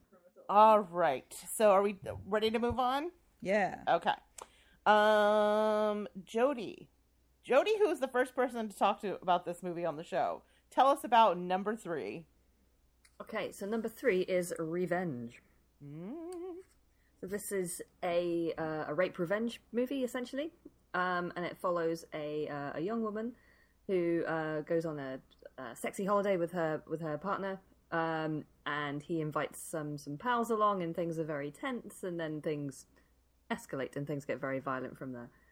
And I think when I talked about this on the cast before, so I listened back, and I think I said something about the rape scene itself not being that upsetting or not being that graphic, and I want to recant that because it's not what you would consider an explicit, but like irreversible style scene, but the build up is horrible, and I kind of wanted to retroactively sort of like apologize to anyone if that was triggering, because in the same way that the birth scene in A Quiet Place is not graphic, it's still got a horrible build up and a very tense and very upsetting Yeah, that's a good combination. place That's a setting. good, yeah. Yeah. So I just kind of wanted to put that out there because people were thinking, oh, maybe it's not so bad, because it is. It's bad in a maybe not the way that you would expect from. It's not explicit, but it is incredibly intense. It really is, because the guy's like, hey, why don't you like me? Hey, you know, and it's. Yeah, I can't remember if you'd seen it when I saw it, Rachel. Did No, you, it catch up was later? not even on my radar till you told me okay. about it. How about the misophonia element when that guy's eating that candy bar? Oh, Yeah, it that is was fucking bad. intense. Yeah. It is rough when they're just like zooming in on his disgusting mouth while he's watching it. Oh, and fucking like the little happen. piece of food hanging on his lip. Ugh, Oh, it and was he was so so bad. fucking gross anyway. Yeah. So what did you think of the movie? I thought it was great. This I think it was slightly lower down on my list. I think I had it at number 8 or 9. Yeah. But I just found it kind of. I'd like to rewatch it again to get the camera angles, because it felt like the camera was always leering, but that it wasn't really meant to. It was more like I can't tell whether I found that empowering, because she's wearing just like little shorts and a little kind of like bikini top the whole time. And she's got this giant like pink star earring. It felt very sort of 70s exploitational. And it's all set in this desert, so the colours all very bright and colourful. And it's one that I saw in the earlier half of the movie of the year, and I haven't rewatched it yet. I think you definitely revisit it. It's an interesting movie. Mm-hmm. Did you see it? I did see What it. did you think of it? So I wasn't really looking forward to it when I saw it, because rape revenge is probably my least favorite genre of horror. But I actually really like this movie. I think it made it at number 8 on my list too. And I thought that the rape scene is really tense and it's upsetting, but like the camera doesn't linger in really creepy, upsetting ways like it usually does, and it doesn't go on. It's not titillating in any way. Yeah, it doesn't go on for minutes and minutes. That's the word. It's not titillating. It's not titillating, and a lot of it is focused on her face, like pressed up against the glass, and I just thought it was a really different take in a maybe a subtle way, but it felt like a shift away from the exploitative, creepy rape revenge fantasy movies that we've had in the past. The guy coming in with the candy bar in the middle of it and then turning around and walking away, that was upsetting. And although she spends a great deal of the movie in her underwear, I don't know, it felt different to me. Like, they're boy shorts and like a more covered bra, as opposed to something where like her boobs are hanging out and like bouncing all over the place. It was somehow time. more modest than like a white ribbed tank top. Yeah. It typically is in these movies. Exactly. Exactly. You weren't seeing her nipples sticking out the whole time. There was not an erect nipple situation. That somebody's job was to like ice the nipples every 5 minutes. Right. And then when she finally kind of fixes herself up, heals the hole in her body. Oh god. And becomes the Desert Eagle. Yeah, and becomes the Desert Eagle, and she's got like the weapons strapped on her. It felt more superhero almost than like a bra and underwear situation.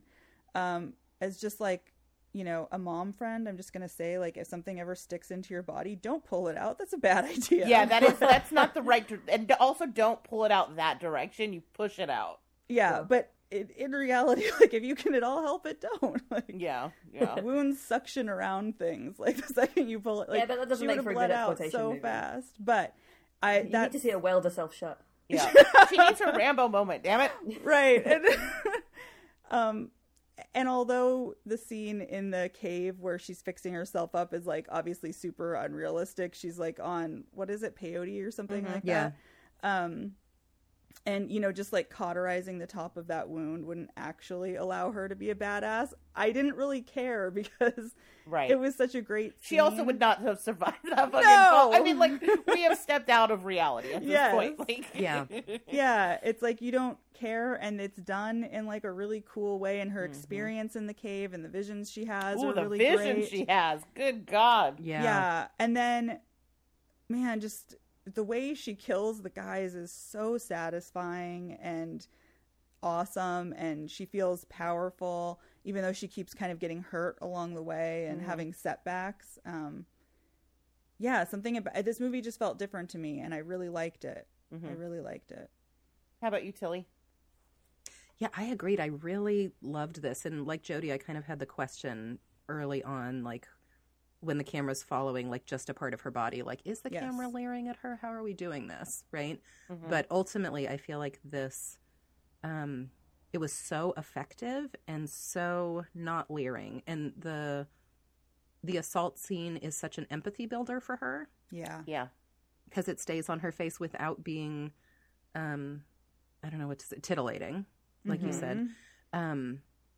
And yeah, I just feel like one of the things I really enjoyed the most was her complete lack of crying after killing anyone. Which is, I there think, wasn't a big emotional scene. Yeah, I think that's a place they take female characters sometimes, and she's just very matter of fact about what needs to be done here. Okay, so I don't like rape revenge movies. They're not for me. Yeah. Like, I have not seen one I like. Yeah. I don't find them cathartic. I don't think the payoff equals the exploitation. I feel like the payoff is about depicting the exploitation. Yeah, good point. Like retroactively makes those first scenes okay. Yep.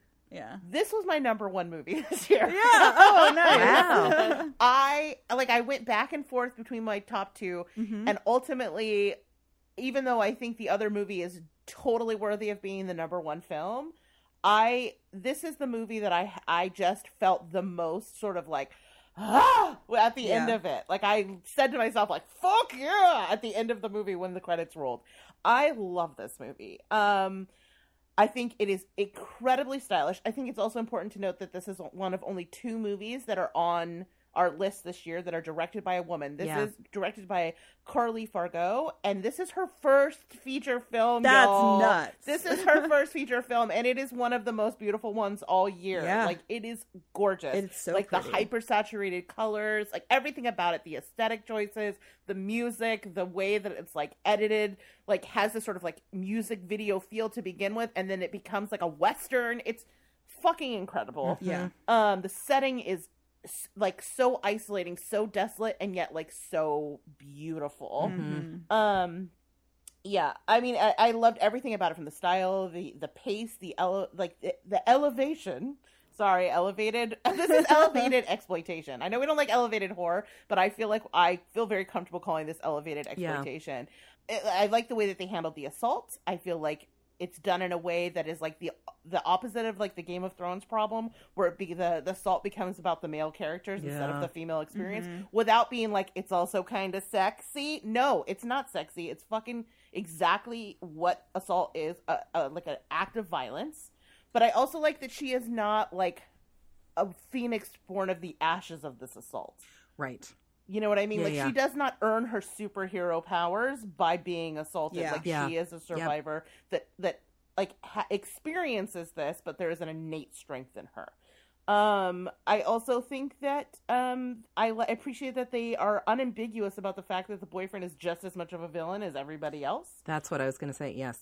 Yes, he is an absolute monster, and they do not try to ever tell you anything otherwise. And in fact, she is the most disposable to him. Yes. Yeah. And as far as the leering thing, I remember we talked about it. You were unsure of how you felt about the treatment of the camera. And I actually thought about it a lot. And I think it actually is serving a purpose as opposed to just being leering. And that, like, it opens with the camera leering at her. But ultimately, the only real nudity we see in this movie, we see a little bit of her, but it's primarily the boyfriend that is naked. And, like, what actually ends up kind of happening is that there's, like, this bookend of leering that happens in the movie. Both times they're in this apartment. At the beginning, it's her, but by the end, like, the boyfriend is, like, fully nude, and the camera is fully leering at his body. And, like, treating his body as meat in the way that, like, usually women are treated as meat in these kinds of movies. Well, and even because his guts are literally hanging. Yeah, he's literally meat. Yeah. And I think that is a commentary on the way that women in these movies are treated like a piece of meat. He becomes the meat, and in this apartment you see like literal devastation done to a human body in a way that like it kind of like I think is a criticism or like at least a commentary on like the way that women's bodies are treated like meat, like metaphorically, but like physically that becomes the case. And like we spend the like last 5 minutes of the movie chasing his naked butt like covered in fucking blood. That last scene was something else. It's powerful. Watching them slip sliding around in that blood is so good. Chasing and being chased. It's great.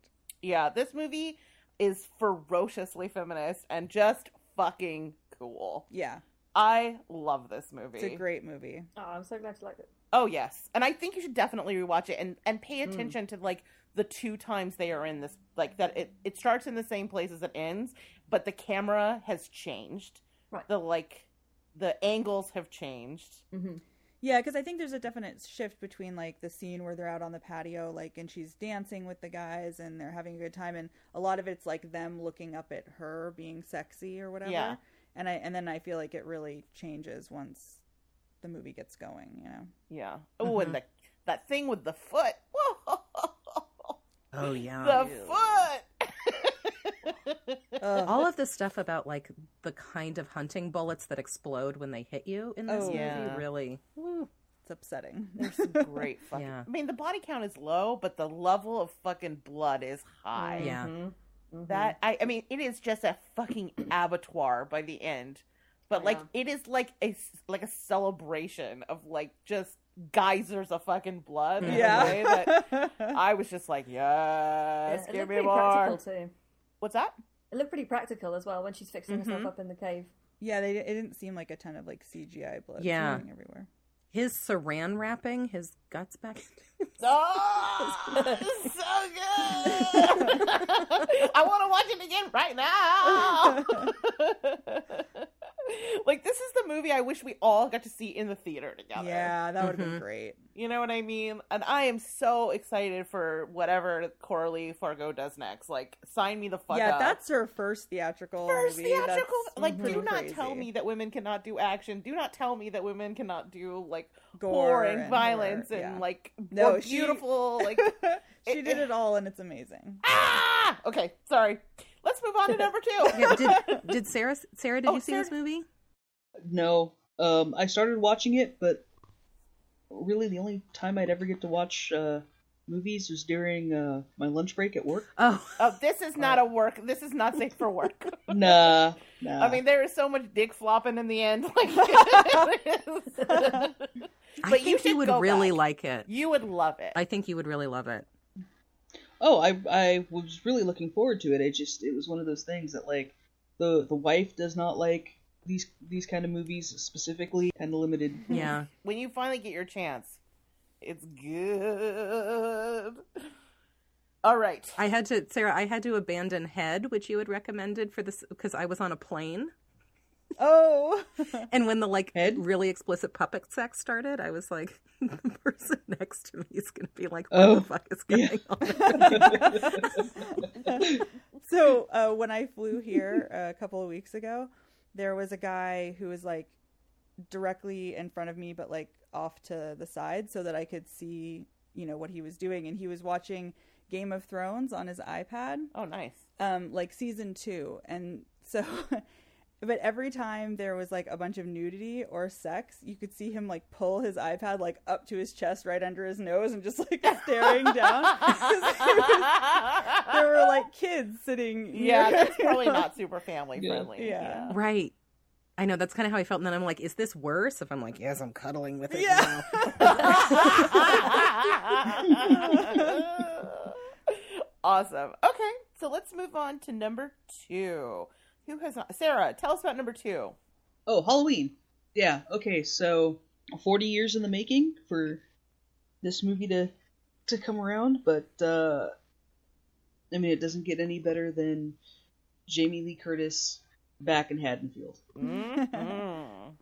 Yeah, I mean, I love this movie. I'd been really hoping that, for a good solid Halloween film, considering like I marathoned the sequels, and I like Rob Zombie films, but when you compare the original Halloween to the Rob Zombie Halloween, it's the difference between the San Francisco Philharmonic and your buddy's 14-year-old son's garage band.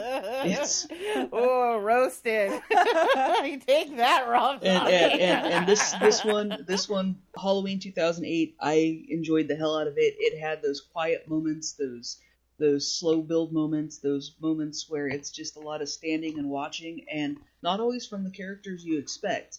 And yeah, I enjoyed the hell out of this. This was a fun ride. Nice. Jody, how about you? Oh yeah, I really like this movie a lot. It was maybe a lot of it was relief because when you like if you're an Alien fan and you've been to the cinema in the last couple of years, you go, oh no, please don't reboot like one of my favorite things. But no, it was great. Yeah, Jamie Lee kills it.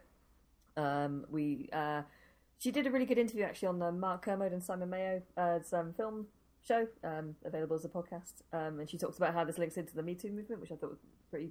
I can't remember if we mentioned that when we talked about it.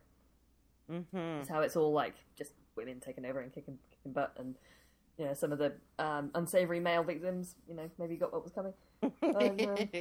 Head lantern. Yeah, right. Yes. Yeah, it's great. I don't know what else to say. I really liked it. How about you, Ariel? Yeah, I mean, I love this movie. It was so much fun, and I think that's why it made it pretty high on my list, just because it was fun and kind of cathartic, like Jody was saying, to kind of watch some of the other Halloween movies that aren't so good, and then to get this one that's so good and such like a celebration of the Laurie character. And I loved her daughter too. I thought that she was excellent. The gore is amazing. The teeth scene still is like in my head. Oh. Yeah. Yeah, and I was going to say that. I mean, I think it's got the suspense and sort of the pacing of the original Halloween with the zombie brutality. Because, I mean, when he slams that dude's head into the wall, it was just like, oh, shit. Yeah. Mm-hmm. Yeah, it's got so many cool little Easter eggs as well, like the mirroring of Laurie and Michael and the flipping and because quite a lot of people at work ask me because like there's not that many people that I work with who are horror fans, but they're like, oh, I mean this is I know, right? And they're asking me, well, this has got some pretty good reviews. Like, should I go? Like, you know, and I go, well, yes, but rewatch original Halloween first if you haven't, because. Like, you'll still enjoy it as a standalone movie, but it's kind of like watching Scream if you've never seen a slasher before. Like, you'll still enjoy it, but you'll just get it on different levels if you're familiar with all the other movies. Yeah, agree to agree. Mm-hmm. Yeah, just the unfettered girl power of this movie is just like this total rejection of what slashers became after the original. Like, it's a course correction for what happened, you know, like after Carpenter, right? Like after, like with the whole like Friday night or Friday the 13thification of the genre, right? There's some great kills in this, like the teeth, the head lantern. And I just think it also is just like this total declaration that Jamie motherfucking Lee Curtis has still got it. And is a reminder that women are still, like, even in their middle or late middle age, are still viable, still valuable, still able to kick ass, still able to lead a movie, still, like, people, not only can they do it, people want to see them do it. Yeah, this movie did so well at the box office. So. It had something like, it's like the highest grossing female lead over 50 or something like that. What? Like, yeah, something like that. Yeah, it's great. I'm just glad it exists. And like I said, I'm happy to rewrite the canon. I'm happy for it. I'm also happy for it to end right here. Just these two. I fucking love this movie. I know at the time we were kind of like a little like, there's some problems with it, and I accept those. But like, to get a slasher that I would say is a solid feminist film and is like in theaters. Imagine that. Right. Imagine that. Like, we didn't even have to watch it on demand. We got to see it in a theater. Like, it's fucking awesome. And I feel like that's an awesome legacy for like young female horror fans to have. Yeah. You know what I mean? Like, that their first slasher movie was not Friday the 13th 2 at a slumber party. Like, their first slasher might be these movies, and that's exciting to me. It totally is. I mean, like I said when we did the episode, I took my 16-year-old niece to see this movie, and she fucking loved it. And she's never seen any other slasher movies before, but she gonna be bummed. Yeah. No, I envy that. I know, because like I had wanted to show her some because I really wanted to see Scream. Yeah. But then after this, I'm like, I don't know if I can do it. But it was great. And like when I saw it in the theater, people were like cheering at the end and everybody was so excited about it. It was just it's such a fun movie. Fair. Anything else before we move on to our number one? I don't think so. All right, drum roll. Number one, Matilda, lay it on us. So our number one pick is Hereditary. And everyone is shocked. Welcome to the number one movie on every list everywhere. But you know what? I did the math. I literally did the math. This movie fucking crushed the competition. Yeah. It had like almost twice the number of points. Like, it is what it is. Call it and sometimes basic. I don't care. Sometimes you want to be like, well, I should shake it up because that one will be safe, but there's just no argument with this one. It's just so damn good. This was number 4 on my list, but I mean, damn, it was good. Yeah. Nailed it. It was 4 on mine too. What was number 1 on mine? Yours, Matilda's, and number 2 on mine. It was number 1 until like the very last minute where I was like, revenge! But I feel like that's awesome because we like so many different things in horror. Like, I think among us, we kind of look for different things in horror, and this was that it could be that high on everybody's list is pretty great. Definitely. So what about this movie made it your number 1, Matilda? Toni Collette. The Keening. You know, I think pretty early in this movie, you think it's going to be one kind of movie, and then it is off the fucking rails. Yeah, right. Yeah, because you think it's going to be something with the girl, like with the daughter being, you know, kind of weird and creepy, and then shit happens, and you're like, holy fuck! Right, and then Yeah, maybe did not it's going see to that be like coming. she's going to end up. It's so early. You're like, she's going to end up in the hospital from this peanut reaction, but no. And then we it can just goes spoil it, right? off the rails. Yeah. I mean, I don't know that we can talk about this and not spoiling it to some Yeah. degree. Yeah. Sorry. I mean, it's also the Zombie Girls podcast. These fucking spoil everything. Yeah. I mean, I remember having this thought of like when that scene Okay. happened in the car, where I was like, what else is going to happen? Like, we're only 45 minutes into this movie. Yeah. Never Yeah, has like someone where can you go from looking- there? Yeah. Never has someone not turning around ever been so fucking intense. Like, Ugh. just not Yeah. turning around. Like, you want him to turn And around then he so went bad. home. Yeah. Yeah. Yeah. You never Yeah, get, he he just never went turns around. Home. Yeah. The movie Yeah. is unrelenting. It never gives you catharsis, like, in those moments. Like, No. it doesn't prolong it and then give it to you. It, like, prolongs it and then it doesn't. It's sadistic, but it's fucking dope. Right. Like, This is the it's opposite good. of horror comedy, right? Like where horror comedy would break it. What sick fuck thinks this is a comedy? I'm No, sure no, no. I hated them, but But or like I want know to. we've talked about how we all really liked Nanette, right? Where she talks about Yes. like you build the tension and then you Yes. relieve it, and you build the tension, then you relieve it, and it never relieves it. I feel like this is similar Yeah. to her. Yeah. That's a good point. Mhm. And also Ann Dowd. I mean, always Ann Dowd. She's always amazing. And so also, good. like, if you see Ann Dowd in a movie, don't let Ann Dowd take you to another location. never go to the second location. With Ann With Ann Dowd. Dowd. Yeah. I haven't trusted her since Compliance. Right, right. She's bad news. Yeah. But so sweet. She's like a Rich Summerer type of person. Like, you look at her and, like, she is the epitome of what is safe, right? Like, if you were hitchhiking and you saw Ann Dowd, you're like getting in that car. Mm-hmm. You know what I mean? Like, this is the safe car, but no, she's the one with the fucking murder basement. But Like, she occasionally gets those, like, flinty-eyed kind of Yes. sadism. Oh. yeah, she's incredible. Mm-hmm. Yeah, there's no movie I saw this year that haunted me more than this one. Yeah. Yeah. Toni Collette's performance is so raw and brutal and brittle and desperate. It's like painful to watch in like the most delicious and beautiful way. It is also like one of the things that so often gets explored in movies is like metaphor of mental illness. Like, you know, demon possession is like all mental illness metaphor pretty much, right? Like, Yes. or like recruiting tactic to the church, but whatever, we won't go there. Yeah. But like, I actually think this is the best metaphorical depiction of mental illness in that it gets at something that I don't ever think it's explored typically, which is the terror of like inheriting Yeah. mental illness or Yeah. passing it on to your children. Mm-hmm. So this is like genetic horror in a cult package. That is brilliant. Yeah. Yeah. Yeah, and just the intra-familial, like that fight at the dinner table. Oh God, that fight. Oh, Yeah. It's so uncomfortable and so tense and so upsetting. And that the teenage boy's performance in that is like his heart breaking and then getting mad and like throwing it back at his mother and also this dream sequence. Like where- I can understand why he said he had PTSD after filming Right. this did movie. he? I'm Yes, not he surprised said at that. all. Yeah. Yeah.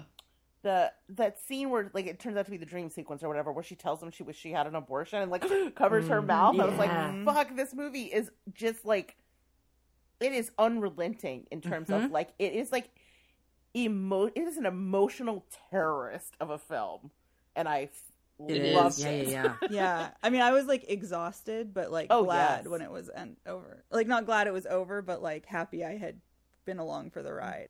The Like- scene in front of the fireplace was incredible. Like there's Yes. Yeah. Well, when she tells him about the book and she's like, I tried to set it on fire and I caught on fire, you know, he starts to walk over to the fireplace. Then he's like, no, I'm not playing your games. And she throws it in the fireplace and he catches fire. I was like, yes! Because I just felt so vindicated for her. Yeah. Yeah. You know? Yeah. I want to see. Apparently, there's like the original cut, director's cut is like way fucking longer. Oh, really? And I would actually totally sign up for that. Yeah, because, like, I would it's too. all the backstory of her and her husband's dynamic got like excised about him being a therapist and stuff. Okay. I don't think it makes that dynamic any better, but it Wait, definitely. she was. Yeah. Oh. Yeah. Whoa. Huh. I thought he didn't have a lot to do in the movie other than just disbelieve her. I would have liked to have seen that relationship develop, but I think I have a lot more sympathy than that character to other people do. I was actually going to say the same thing, Rachel, that It is not easy to be the spouse of someone with mental illness. I also think that his sort of quiet, never having like emotions go up or down at all, like not in a way where maybe you're bipolar or something, but just like the way your average citizen the prison of not being able to have feelings. Yeah, the prison of not being able to have feelings, having to stay so even, and then also the opposite of that, like being the other person who is trying to talk to somebody or who is grieving in a really intense way, and having the other person just be flat all the time. I think both of those situations would be really hard. But I mean, I think that's why this movie is so good. It's like it tells you like it's not like one identified person and like who's struggling and everyone else around them. It like you see the like reverberations of what that does to like every role in the family. Yeah. In a way that I don't know normally gets touched on in like maybe probably in dramas. I don't watch that shit, but like and like you don't see it much in genre movies, you know? No. So like I was just like I very, very personally identified with that in a way that was just haunting. Yeah. I also want them to do a mashup of like her piano wire scene with the like tiki tiki tiki tiki tiki tiki from Audition. You know what I'm talking about? I haven't seen it. Oh, I'm amazed that doesn't exist. It probably does somewhere on the internet. I also loved like the miniatures in it, the doll houses. They were the miniatures were great, creepy and kind of foreboding, but also beautiful. Yeah. And also that the movie was long enough that they left you with Toni Collette's grief for quite a while. You know, like having her sleeping in the treehouse and just sort of painfully mourning. Like they could have glossed over that in just a couple of quick scenes, and I felt like leaving it there again is that like horrible tension that just keeps building and building without a release. It was really good. And I went into it like not knowing what I was getting into at all. I'd started to watch a trailer when like the first trailer came out and then was like, oh, they're gonna show too much, and turned it off after a second. And I was just like blown away and shocked when shit starts happening. I think the end is sort of controversial. Like some people feel very it's divisive. I personally liked the ending, but what did you guys all think of it? I felt like they spent so much of the movie not telling you anything, and then all of a sudden telling you everything right at the end. And I would have liked a few more breadcrumbs to try and figure it out yourself. And it felt almost like I don't know if this is true, but maybe they showed it to a test audience and they didn't get it, so they spliced in the voiceover maybe at the end. That's what it felt like. I don't know if that's true, but like that's how I felt like. Oh, now you're just reading out to me what the movie was. I can see that. It just left a funny taste in my mouth. I think it'll be interesting to revisit. It's a big ask to revisit this movie, but there is a lot of breadcrumbing in it. Yeah, I mean the symbol shows up a lot of places. The doormat. There's the doormat and the like little tea leaf on her lip when she's at Ann Dowd's house. Yes. Yeah. I mean the reason I think I liked the ending so much though is that it reminded me of like I love that type of ending. Like it reminded me of the end of like a Lords of Salem like or The Witch. I'm trying like a Prince of Darkness. I liked it. I just didn't like being told this is what was happening, and I would have liked more clues to figure it out instead of the voiceover just explaining it. Yeah. All right. Any other thoughts on Hereditary before we move on? It helped me win a horror pub quiz for Halloween because the most important thing then. Yeah, absolutely. Yeah, I got glory, and I beat the team that my team beat the team that beat us last year. So that was a. What was the question?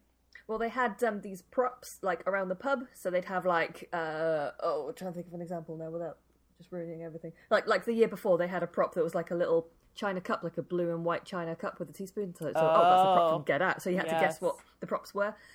And this had, I mean, we've alluded to it, that it had a severed head covered in ants. But I was the only one that's seen the movie, and we're trying to figure it out. And I'm like, I don't know. Is it like the Beyond? There's a thing with spiders on their head, and I can't remember. And then someone said something about ants, and I went, Hereditary. And yeah, Amazing. A glory moment. Congratulations. Thanks. Good job, like, out there representing for the zombie girls. Yeah. Bringing home the gold. All right, cool. So we are going to do some talking about, like, future stuff and like general feelings on the year. But before we do that, there were a few movies that each of us, or a couple movies each of us, didn't get to talk about because they didn't quite make the list with the new combined format. Things that were interesting or that you liked or that you want to recommend that I thought we would quickly run through our honorable mentions. Sound good? Yes. Mm-hmm. All right. So we're going to do this alphabetical style. Ariel, tell us about your honorable mentions. Could you skip me? Because I need to look Just something kidding. up really quick. We're not going to do this alphabetical style. We're going to do it reverse alphabetical style. Sarah! Tell us about your honorable mentions. One of them actually didn't make my top 10. I'd say it probably made my top 20. And that's The Meg, which was based after the Steve Alton book by, Steve Alton book, Meg. Don't read the book. Steve Alton writes like he's a 12-year-old boy that just discovered boobs. Yes.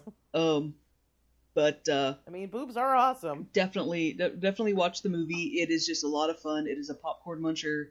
It's, it would have been awesome if they could have done some more of the gory scenes that they had talked about that were, storyboarded for it. But, they were trying to keep it, was it PG-13? Mm-hmm. But, yeah, I mean, this movie's just a lot of fun.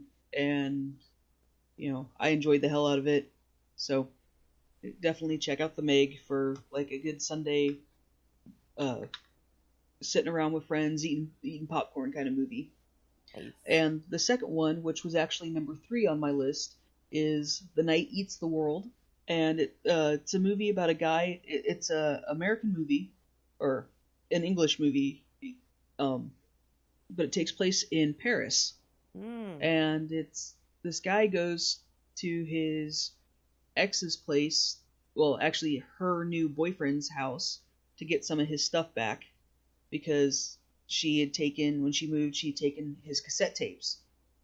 And it takes place in modern day. He ends up falling asleep there, like waiting on her to get him his stuff, and wakes up and the zombie apocalypse has happened. Whoops. And he's alone. And it's basically what he does and how he reacts and his like descent into, definitely gets some cabin fever. He definitely starts to go a little crazy, and it's, at one point all of the zombies wander away and realizes he's left all alone, and like absolutely all alone. And so it's definitely an interesting and fairly tense film for it being basically one actor. I felt he carried it very well. He definitely did some things that you're just like, he made mistakes, and they come back to haunt him in the end. But definitely one you should check out. Awesome. I think I saw it's like Stephen King recommended this movie. Oh. But I meant to get around to it and completely forgot about it. Yeah, I never saw it. Awesome. All right, well, I shall go next since we're going in reverse alphabetical order because of our problem child over here. Okay, so I picked a couple of movies that I guess they were pretty low on my list, but I really feel like y'all need to see them because they're pretty great. I picked the movie Upgrade. Who all has seen this? So I watched it last night. I couldn't sleep, and I saw it on your list, and I was like, I should watch it. Okay. How about anybody else? No. I haven't seen it. Mm-mm. Okay. So as someone who grew up loving sort of like low budget, violent sci-fi, this was the movie for me. So this movie is set in sort of like near future, like the world still looks very much the same, except for just everybody's very technologically advanced, like self-driving cars, like self-automated homes, things like that. And there's one guy who is like still kind of analog and old school, and he picks up old school cars, and he does one for like this like super young, like, tech CEO dude. And he's driving home with his wife that night, and they are, like, their car malfunctions, and these, like, guys rob them and kill his wife and leave him paralyzed from the neck down. And it turns out that the tech guru, like, he is working on this new upgrade, like an actual biological upgrade, allow paralyzed people to walk again or whatever. And he offers it to him. He's like, you know, it's not tested, but I'll let you do it, and you can get revenge for the people that killed your wife. And he puts it on, but what the guy doesn't tell him is that there's, like, this AI, so the AI can talk to him, and, like, they plan the revenge of his wife's murder. And it's pretty fucking great. It is really very good. Gruesome. Like, it is very, like, what other movies would you describe like this? Like, if you loved, like, Total Recall, like, the sort of, like, cyberpunk. Yeah, there is an element of that, definitely. Because it's like like a lot of body modifications. Yes, mixed with, like, the revenge fantasy movies of, like, the 70s and 80s. It's definitely a very, very B movie. Mm-hmm. But, like, kind of done in a brilliant way. And there's just, like, if you have a love of that kind of thing, this is a total awesome throwback. I highly recommend Upgrade. I loved it when I saw it in the theater, and I was like, I feel like nobody saw this movie, and it's like a total hidden gem. Yeah, it's really good. I think it's on, like, never mind. Like, if you love, like, 80s sci-fi thrillers, you're going to love Upgrade, period. It's very that. The other one I picked is a film called Cold Hell. Has anybody else seen this or even heard of it? Okay, you've seen it. Okay, good. Anybody else? Nope. Okay, so it's an Austrian film. It's on Shudder, and it is about this Turkish woman who is a cab driver in Austria, and she also is an MMA fighter. And like, there's a lot about, like, being treated like shit because she's a Turkish woman, but and, like, kind of the class stuff that's happening in Austria. I'm guessing this would tie very much into, like, the whole Brexit mood at the moment. But she, like, one night witnesses out her window a serial killer killing her, like, sex worker neighbor. And he sees her and she sees him. And it becomes like a cat and mouse game between them. Because he wants to kill her because she's seen him, and she, at first, doesn't want anything to do with it, but then when he starts making her life hell, wants revenge. And it is, like, in the same way that something like Jessica Jones is wish fulfillment a little bit, like, the ability to be able to, like, move through the world and not be afraid is because you have this, like, superpower, in her case of just being a fucking badass, is kind of amazing. And there's a couple of scenes. There's a scene in a taxi that's unbelievably tense, and a scene on a train that is just, like, yummy to my tummy. Yeah, it's a great scene where she essentially, like, runs out of her apartment after this guy ends up on this train and just, like, throws herself through the air at him. It's really great. It's good. It's really, really good. It's on Shudder. It's, like, very, like, thrillery, but there's some really intense scenes, like that part where she's in the hospital. Yeah. And she's just, like, looking at what he's done to her body, and it's just, like, you're like, oh, dude, you are so fucked. She is gonna get you. Yeah. I loved just about everything about this movie. It almost cracked my top 10, like, because I really liked it that much. I thought it was so much fun. I wanted to, like, learn how to fight after that because she's so amazing. I didn't make my 10 only because it's not really horror. Exactly. That's exactly why I didn't make mine. That's the only reason. Otherwise, it would have been high on my list. So the one caveat that I have with the film, or the one problem with it. Oh, the cop thing. So I actually don't mind the cop thing, but I think their treatment of his dad with dementia is not great. Or that fair. That's fair. They focus so much on, like, him needing to use, like, diapers and having accidents and stuff like that, and it's, like, over and over again, and his son is, like, so critical of it. It just felt like you really felt like that. I felt like it was I don't know, I didn't feel like that, but that's fair if you did. That's okay, because I feel like what you see in that moment is, like, his humanity that you don't see before, and that's why she, like, trusts him. That's true, because everything else he's done to that point you would not. I feel like Matilda's going to have an issue with the cop character. Why, what is it? He's pretty awful, and then he kind of gets a romantic sort of redemption. Yeah. But yeah, I don't know. I But there still, is something it's not a perfect likable film, about him, but I you did know? really like it. Okay, so those are mine. Matilda, your turn.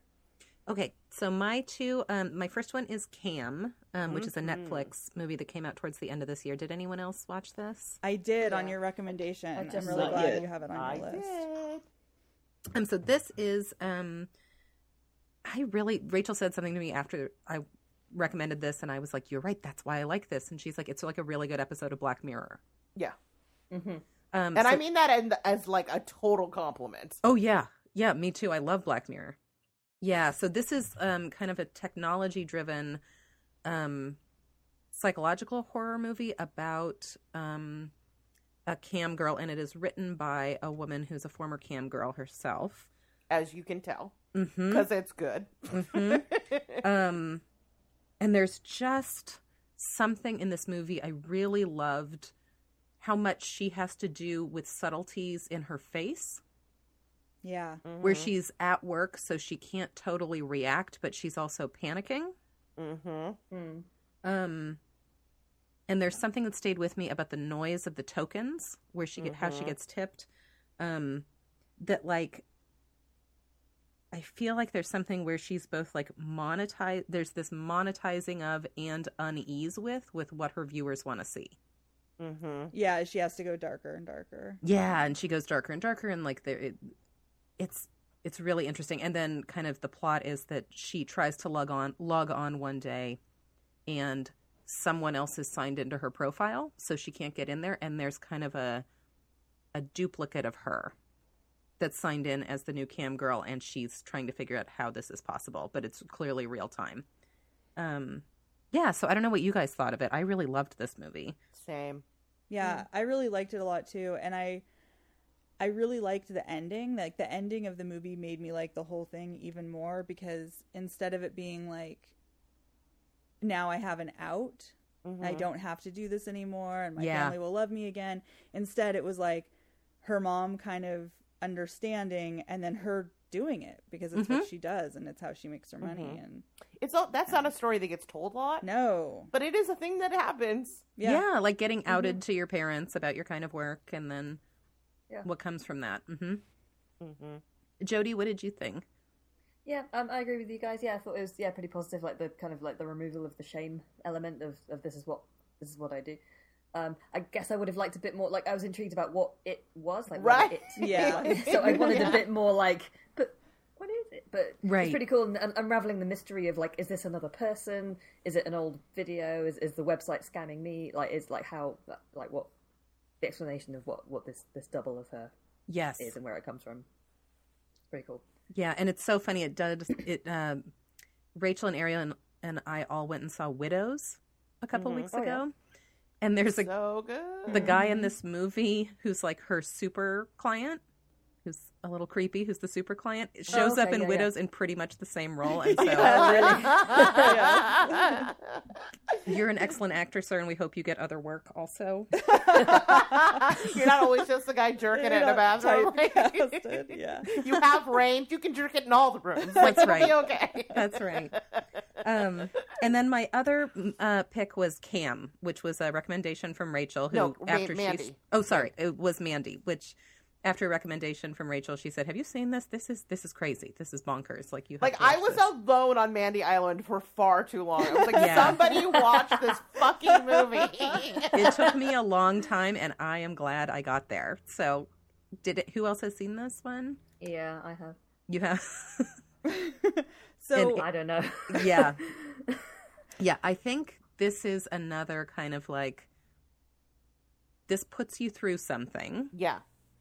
It's a revenge movie, which is usually really not my thing. It's a Nicolas Cage movie, which I have to say is not usually. You had 2 Nicolas Cage movies on your list this year, though. Did. This is like the Nicolas Cage comeback. It really is. Not since Valley Girl have I been this positive.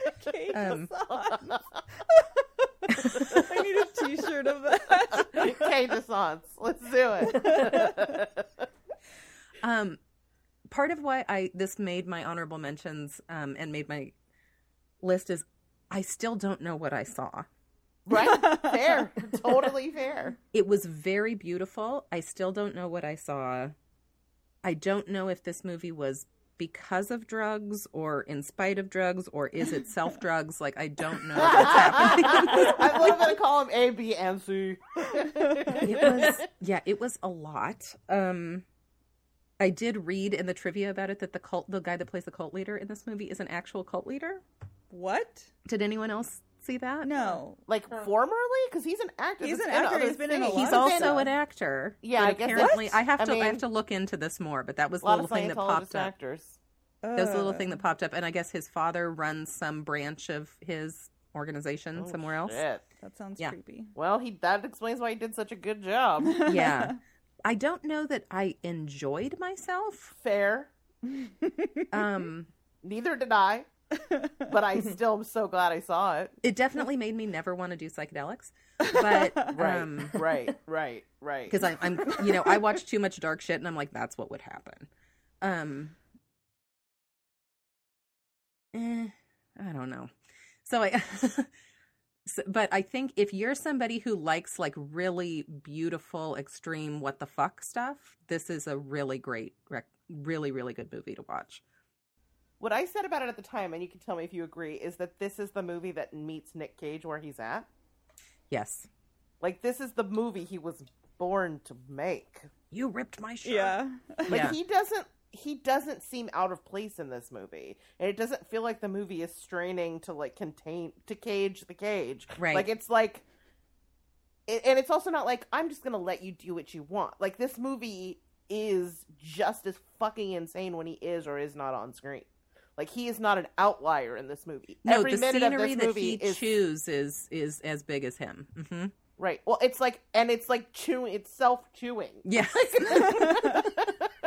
There's two sons, for God's sakes. Yeah. It's like that scene where she has been taken by the cult leader and their faces are going back and forth. Mm-hmm. Like, I felt like I was on fucking drugs. But I also, like, her response of just laughing in his face. Oh, that was so good. It was the personification of that. Who is it that said the thing about, like, men fear women will laugh at them, women fear that men will kill them? It's Margaret Atwood. Thank you, Margaret Atwood. I thought I wasn't gonna say Margaret Atwood. I'm not gonna say who I thought it was. Anyway, I knew it was somebody cool.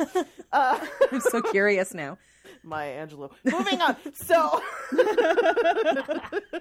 but and I thought it was like an actually great depiction of that.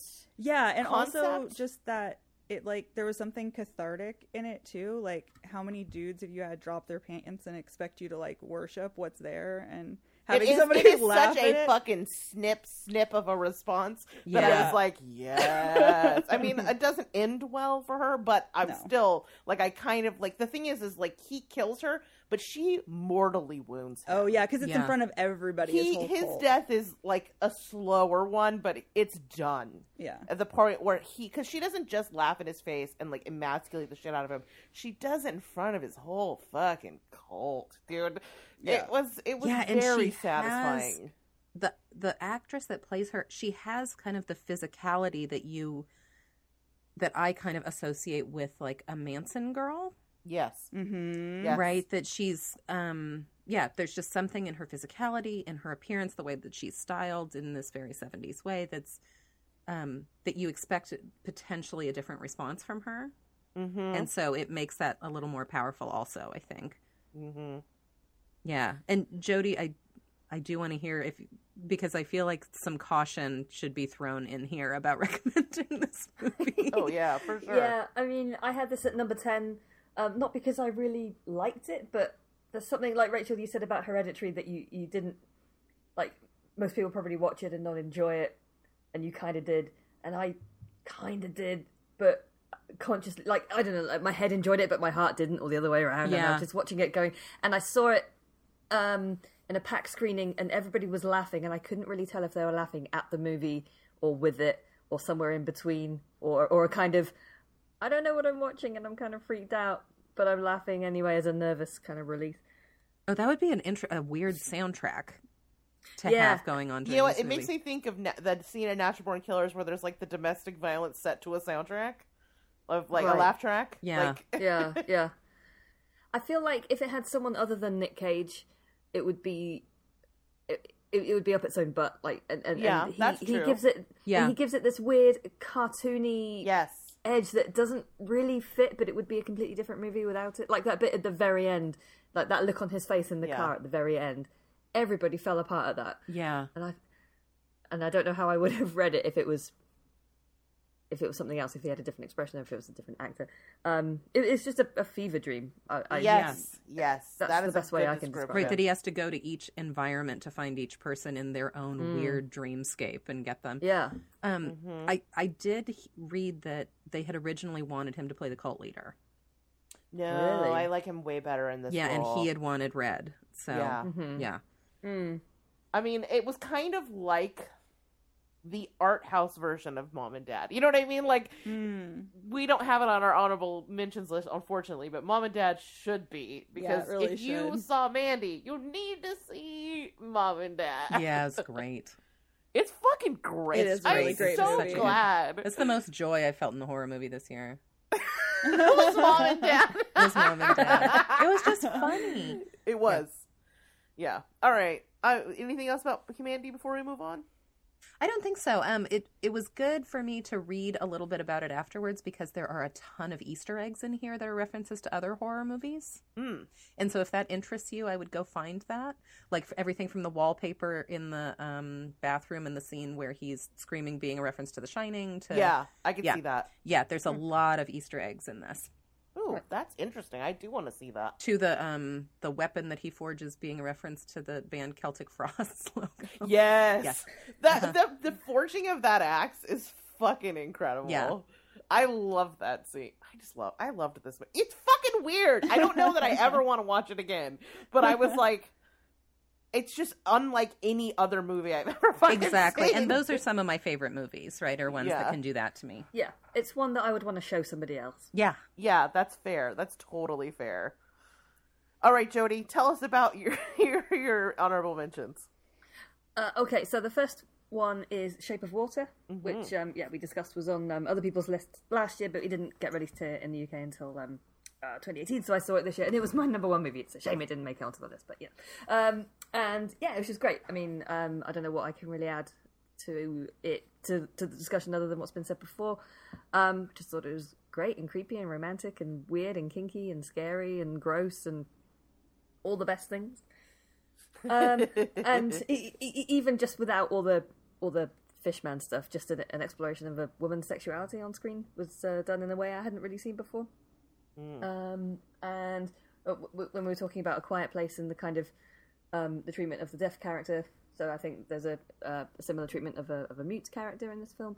And I just love Guillermo del Toro and his color palette, and everything's just all green and slimy. Loved it. Thought it was great. Favorite movie probably of the year. And was that is my memory? Sarah, was this your number one last year? I think That's it was. what I thought. Yeah. I really I need couldn't to remember watch if anybody this else movie. had seen it So yet do by that I. point. I feel shamed that I have not seen this yet. Oh, you'll I know like it's on the it. list now 2 years in a row, and I still haven't Shame watched Hole. We should need to put that on Shame Hole. Oh my Definitely god, yes. watch it. It's worth it. Okay. Yeah. And the second movie, actually, this didn't make my top 10, but on reflection, I think, even though I maybe didn't like it as much as some of the movies on my top 10 that were lower down, I feel like it's maybe more interesting than some of them, and maybe, in a way, worth a watch more than some of those other movies. And that's Unsane. I don't know if anybody else caught this. Oh yeah. Oh, yeah. This was my number 10. Okay, right. So this is, you mentioned earlier, it was filmed on an iPhone, and it's about a woman who has moved cities a couple of times because of being stalked. And I can't remember if it was an ex or No. just a stalker. Just a stalker. And then, so she's, got this kind of PTSD, and she's all paranoid. And then she signs up to a hospital in her new town, and gets committed. Just a couple of things that she says make them think, or at least make them say that they think she might be a harm to herself. And she gets committed to this asylum, essentially. And I just found that first kind of half an hour of the film terrifying. The idea of someone just, you sign your name on a piece of paper and you don't know what it is, and then all of a sudden your belongings are taken away from you and you're not allowed to leave. I found that I kind of got the same sense that I did watching Mother. I'm kind of like just gripping the sides of my chair, just going, I don't like it. Like, let her out. Just let her out. Yeah, that's why I didn't watch it. You would love it. Oh, I felt that very, very effective. I feel like it fell apart a bit in the last act for me. It got and it got a bit. I don't want to ruin the movie. Like a bit. You think it's maybe one thing, and then you think, oh, maybe it's something else, and it turns out to be a thing anyway. And I just found that it would have been more interesting if it was a bit more ambiguous. But then maybe that would have been unkind to people with mental illness, maybe. But yeah, I would maybe it feels weird, but I'd maybe recommend it more than some of the other movies like Ghost Stories. I liked more, but I'd maybe recommend this more in a way, just because it's something a bit different and a bit more. Ghost Stories was the saddest movie all year. Like I felt like desolation at the end of that movie. Mm-hmm. Yeah. Oh. No, did you see Cargo? No, I didn't see Cargo because I heard it was sad. Yeah, that's why I didn't watch it too. Like I was like, I feel like I've seen enough with Ghost Stories. Yeah, both with Martin Freeman. Martin Freeman's having a bad time. Rough year.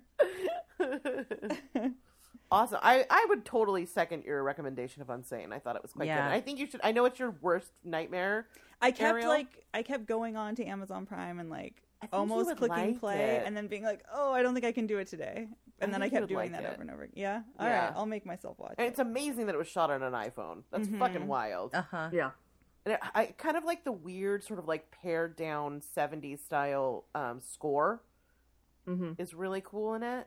Okay. Yeah. I don't know. All right. I'll check it out. Awesome. All right. Ariel, are you ready? Yes. Have you had subsequent time? Has the 2 months plus last 15 minutes been enough time for you to prepare for this moment? Shut up. Why are you friends with me? I am a piece of shit. You deserve so much better than me. No. I just love to tease you. It's my love language. I don't mean it, but if it is ever received in a way that is not loving, you need to let me know, because it's really truly my family I does love the you. same thing. It doesn't hurt my feelings. Okay. So I picked 2 movies that didn't make my top 10, and I'm not even positive they would make my top 15, but I liked them, and I thought they were interesting. So the first one is What Keeps You Alive. Mm-hmm. I really liked a lot of things about this movie. It's essentially like a lesbian couple who has been married about a year, and they go up for their anniversary to spend in one of the wives' family's cabin out in the middle of the woods on a lake. And they seem very much in love. One of the things I liked the most about the movie was that in the early scenes, their chemistry is really good and feels... It's not real, but it feels really real. Yeah. Whereas I feel like a lot of times lesbian relationships aren't portrayed that well. I was trying to watch... you know how they are remaking Charmed?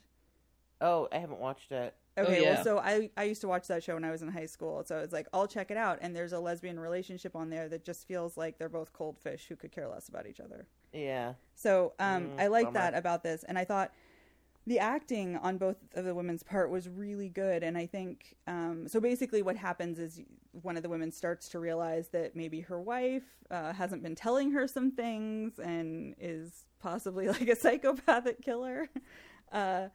And the tension just builds and builds. And yeah, I really liked it. I think the reason it wouldn't crack my top 10 is just that I think it falls apart a little bit in the last 15-20 minutes. In fact, I think they could have cut that part off altogether and the movie would have been better for it. Just stay in the car. Stay in the car. Yeah, exactly. Yeah. Don't look at the bird and take meaning from it. Just keep driving. The bird is just a bird. It's just a fucking bird. Yeah, no, as soon as they went down from that dart, they would have been hog-tied up in the back of the Jeep, and I would have been on my way to the or hog-tied to a tree and on my way to the But at the very least, just keep driving, because she can't catch up to you on foot, so just keep driving. Or do the sabotage plan. Yeah. But keep going. Yes. She's so dumb. That's she really is. And so that's the problem. I think there's a lot of great scenes in the movie. The boat chase is fucking intense. Boat chase was intense. Great. There's the scene where she's being forced to clean up the blood, and the woman's telling her you're not doing it right, and you got a blot. Yeah. You're rubbing it into the wood. Or even that scene where where she's out in the woods and she's covering her mouth. and the light comes on right next to her. Yeah, there's some really great tense scenes in There that movie. there really are. When Yeah. she's out on the back deck and talking to the husband, or the one wife is talking to the husband guy, and the wife who's like being tortured is inside and tries to tell somebody, and it goes terribly wrong. It's pretty good. Mm-hmm. So yeah, I think it's definitely worth a watch. I think it's cool to have lesbian characters as like the forefront of the story. But it's not about them being lesbians; they just happen to be. Exactly, which is what you Yeah. want. And I think, unfortunately, like I said, it falls apart. But I think it's still worth a watch. And then the other one I put on here, I don't even know exactly how much I liked this movie, but I put it on here This anyways. seems to be the recurring theme in the honorable mentions. But I think it's like a really interesting one.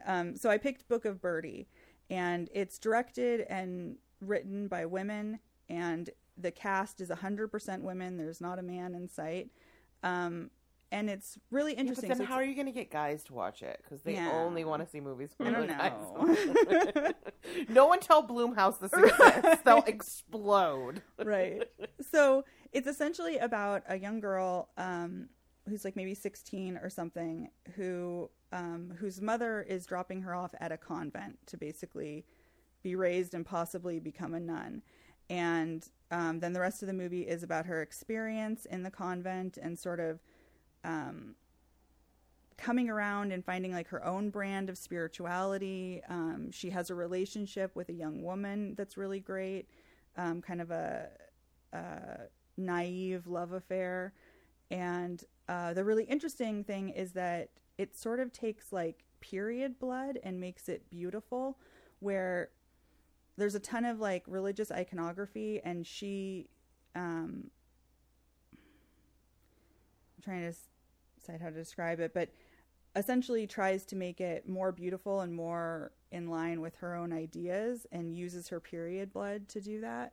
What, you don't do that? Is that weird? So she like saves her period blood under her bread, and yeah, plays with it and uses it as art. Yes. She even takes like the Virgin Mary and like dresses her up with like a superhero mask. And... That's weird though. That's weird. So it's kind of surrealistic. It's really beautiful with kind of washed out colors. And the young woman who plays Birdie, she doesn't have very many lines. Like she hardly talks in the movie, but she has these big doll eyes that are like super expressive and beautiful. I really feel like this would be a movie that you would love, Matilda. Oh, did we lose Matilda? Matilda, are you with us? Oh, sorry, I was on mute for a second. No. And I'm like, yes, trying to push the button. This was one that was on my list to watch, and I didn't get to it. But so hearing you talk about it makes me want to see it even more. Yeah, you've got to see it, because I feel like the surrealistic part, the religious part, and even the blood part, I think would be something that you would find really interesting, and I'd love to hear like your take on it.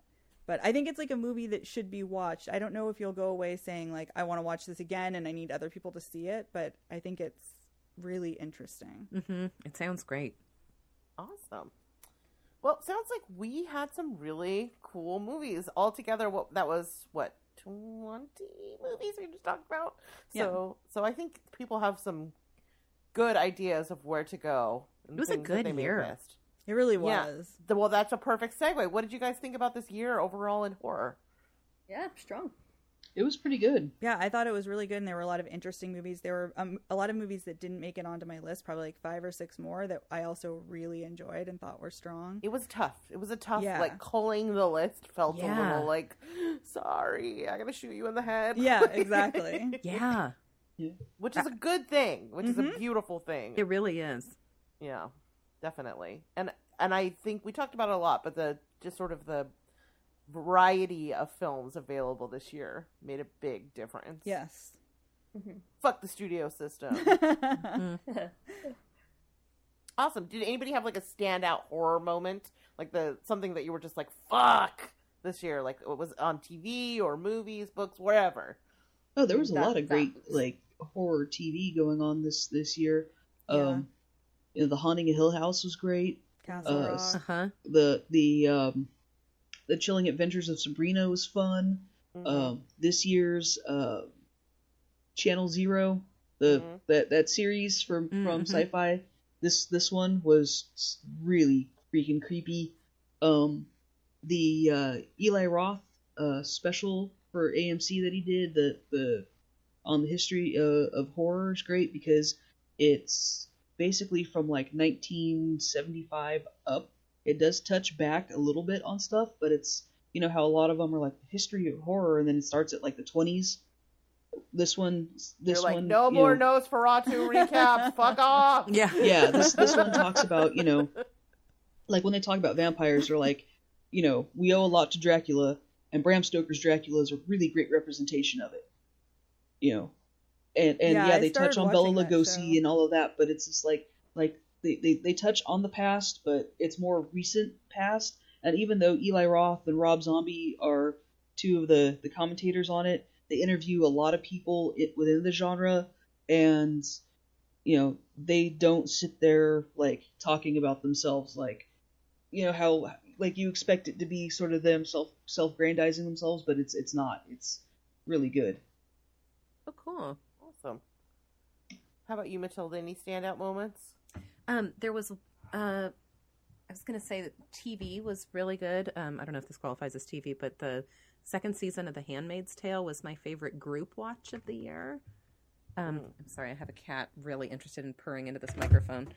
Is it Paloms? It's Paloms. Yeah, I had two people that were also watching The Handmaid's Tale at the same time as me in the second season, and so each week everybody would be like, tell me when you watched it. Oh my God, holy shit. In a way that was really fun and, you know, nice group trauma experience. And then the other thing that I didn't talk about this year, but there is one scene, if people like kind of like medieval torture parts yeah, nobody talked about this movie. I thought for sure it would end up on somebody's list. I mean, it was on my list, but it was low and didn't. Yeah. Apostle is for you. There is a scene in Apostle that is. I was on an airplane when I watched it. Oh, and wow. I was trying to turn my body tried to involuntarily turn myself around in the airplane seat to get away from it. Yeah. Like, and with bicycling legs and the whole thing. So definite recommend if you're into that kind of thing. Yeah, Apostle was really good. I had it on my top 10 for a while because some of those images just really stuck with me. Especially the one where he's like under the house and the blood and so claustrophobic. And I need to watch it. You gotta watch it, Rachel. I think you would really like it. I need to watch it on my own, though, so that I can be in charge of the remote. Like, I gotta get past any animal violence. Yeah. And I also, like, if I can't take the, like, medieval torture, I have control over that. Like, I need... Mm-hmm. I mean, I'll probably watch it, but I just need the security of the remote and, like, complete lack of judgment from other people. When if I buckle, you know what I mean? Like, we all know I am a little squeamish. Yes. Particularly around torture. This is going to go to a 10 for you. I would be careful. Oh my god. Yeah. Oh my god. Yeah. It was a hard watch, but it was really good. And like I said, I still have, they're like, yeah, some of those images are kind of burned into my Yeah, there's some slideshow stuff in there. Yeah. And there's some very, like, tropey stuff in there, too, that I will warn you. Like, you know, he's a man alone, but he's secretly, you know, has laudanum and, you know, the whole thing. Okay. Yeah. All right. What about you? Standout moments? I would say The Haunting of Hill House really stood out to me because it's not at all what I expected it to be. I thought it was going to be a lot that single more shot ghosty. Episode was wild, man. Yeah, it was. Yeah, it was. And I think I cried through like 60% I cried of the every show. fucking episode pretty much. And the end, it was just a boo-hoo factory over here, okay? Yeah, like I would give it a big recommend, but if you have recently lost someone and are dealing with grief at all, I would say like big skip the shit out of this movie because it's hard to watch. All right, cool. Jody, do you have any standout moments or anything you want to talk about? Just in terms of individual moments, that scene that we talked about in Suspiria is the slideshow moment. I'm way behind on all my TV watching. I've only just started Handmaid's Tale season 2, and I haven't seen any of Hill House or Sabrina or Killing Eve. I didn't get to. I haven't watched that either. There's so much that I. Killing Eve. Oh, The Sinner. Yeah, I forgot about that. Oh God, I'm behind on The Sinner too. I've Oh, seen I the first just couple of watched episodes. that. Yeah, so did I. I just watched it like a haven't week seen any. ago or something. It's good. It's culty. You'd like that. Yeah. Yeah. I've got a lot of catching up to do, but I'm rewatching Game of Thrones, and that's taken up all my time. Well, that's a very that important. would. So for me, the standout moment of the year is a movie that was like right on the cusp of making it was Annihilation. Yeah. Yeah. Oh, I totally forgot about that. I had it on my top 10. Woman.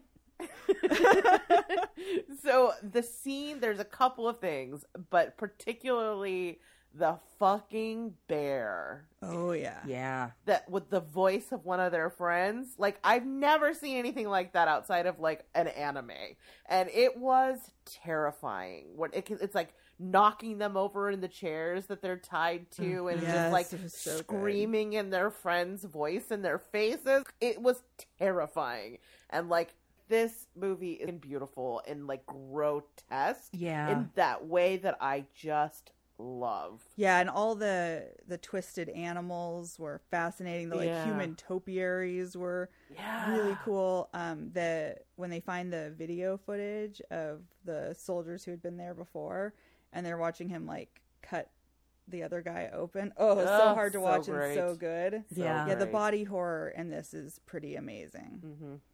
All right. That was my moment. So okay. Last question. Most anticipated movies on TV next year. So I am very excited after seeing a trailer for a movie called Braid. Yes, I watched it after you recommended it. Did you watch that? Has anyone else seen this trailer? No. Not yet. No. Oh, it looks this is good. gonna be good. It looks good. This looks great. There's also I think still untitled Jordan Peele project coming It's called out. Us. I found it. Oh, you did? Yeah. Okay. Yes. And is it the Lovecraft Country? No, it's called Us. Okay, so it's a different thing than the other thing he's developing. That I'm super excited about. And I'm super excited about a movie coming out called Eli, which is a movie about someone with like a chronically ill person having like kind of phenomenon in the place where he's living, but the director, like the way this is done looks pretty promising. This one's getting a little buzz, so I hope they do it well. I'm always nervous when they go near this stuff, but I hope they do it well. Awesome. How about you, Jody? What's your most anticipated upcoming stuff? I mean, 100% the It Part 2. Yeah, that's on the list. Yeah. I noticed Us on a list of upcoming movies as well. That's very intriguing. There's also a movie coming out called The Turning, which is another retelling of the Turn of the Screw. Mm-hmm. So I'm looking forward to that, and that's got Mackenzie Davis and Finn Wolfhard. Oh, okay. Cool. So intrigued to see that. And Star Wars, I guess. Oh yeah, good point. I didn't even put that on my list, but you're so right. Yeah.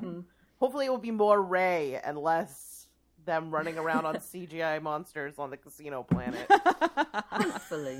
How about you, Sarah? What are you most anticipating next year? The new Pet Cemetery. Yep. Oh, I didn't put it on my list because it's also the one I'm most afraid about. Mm-hmm. Like in equal parts excitement and like, don't fuck this up. That's fair. And animal violence. Yeah. It Chapter 2, and definitely the new season of Castle Rock. I'm kind of interested where it's going to lead to. Yeah. I'm really hoping it follows Jackie Torrance. Oh, yeah, I'd be into that. Mm-hmm. Yeah. Awesome. God, I don't know. I haven't really checked out what's coming. So. How about you, Ariel? So obviously It. Yeah, duh. And I'm actually looking forward to the Pet Cemetery movie because I saw a trailer. Don't talk to me. Really Don't even cool. look at me.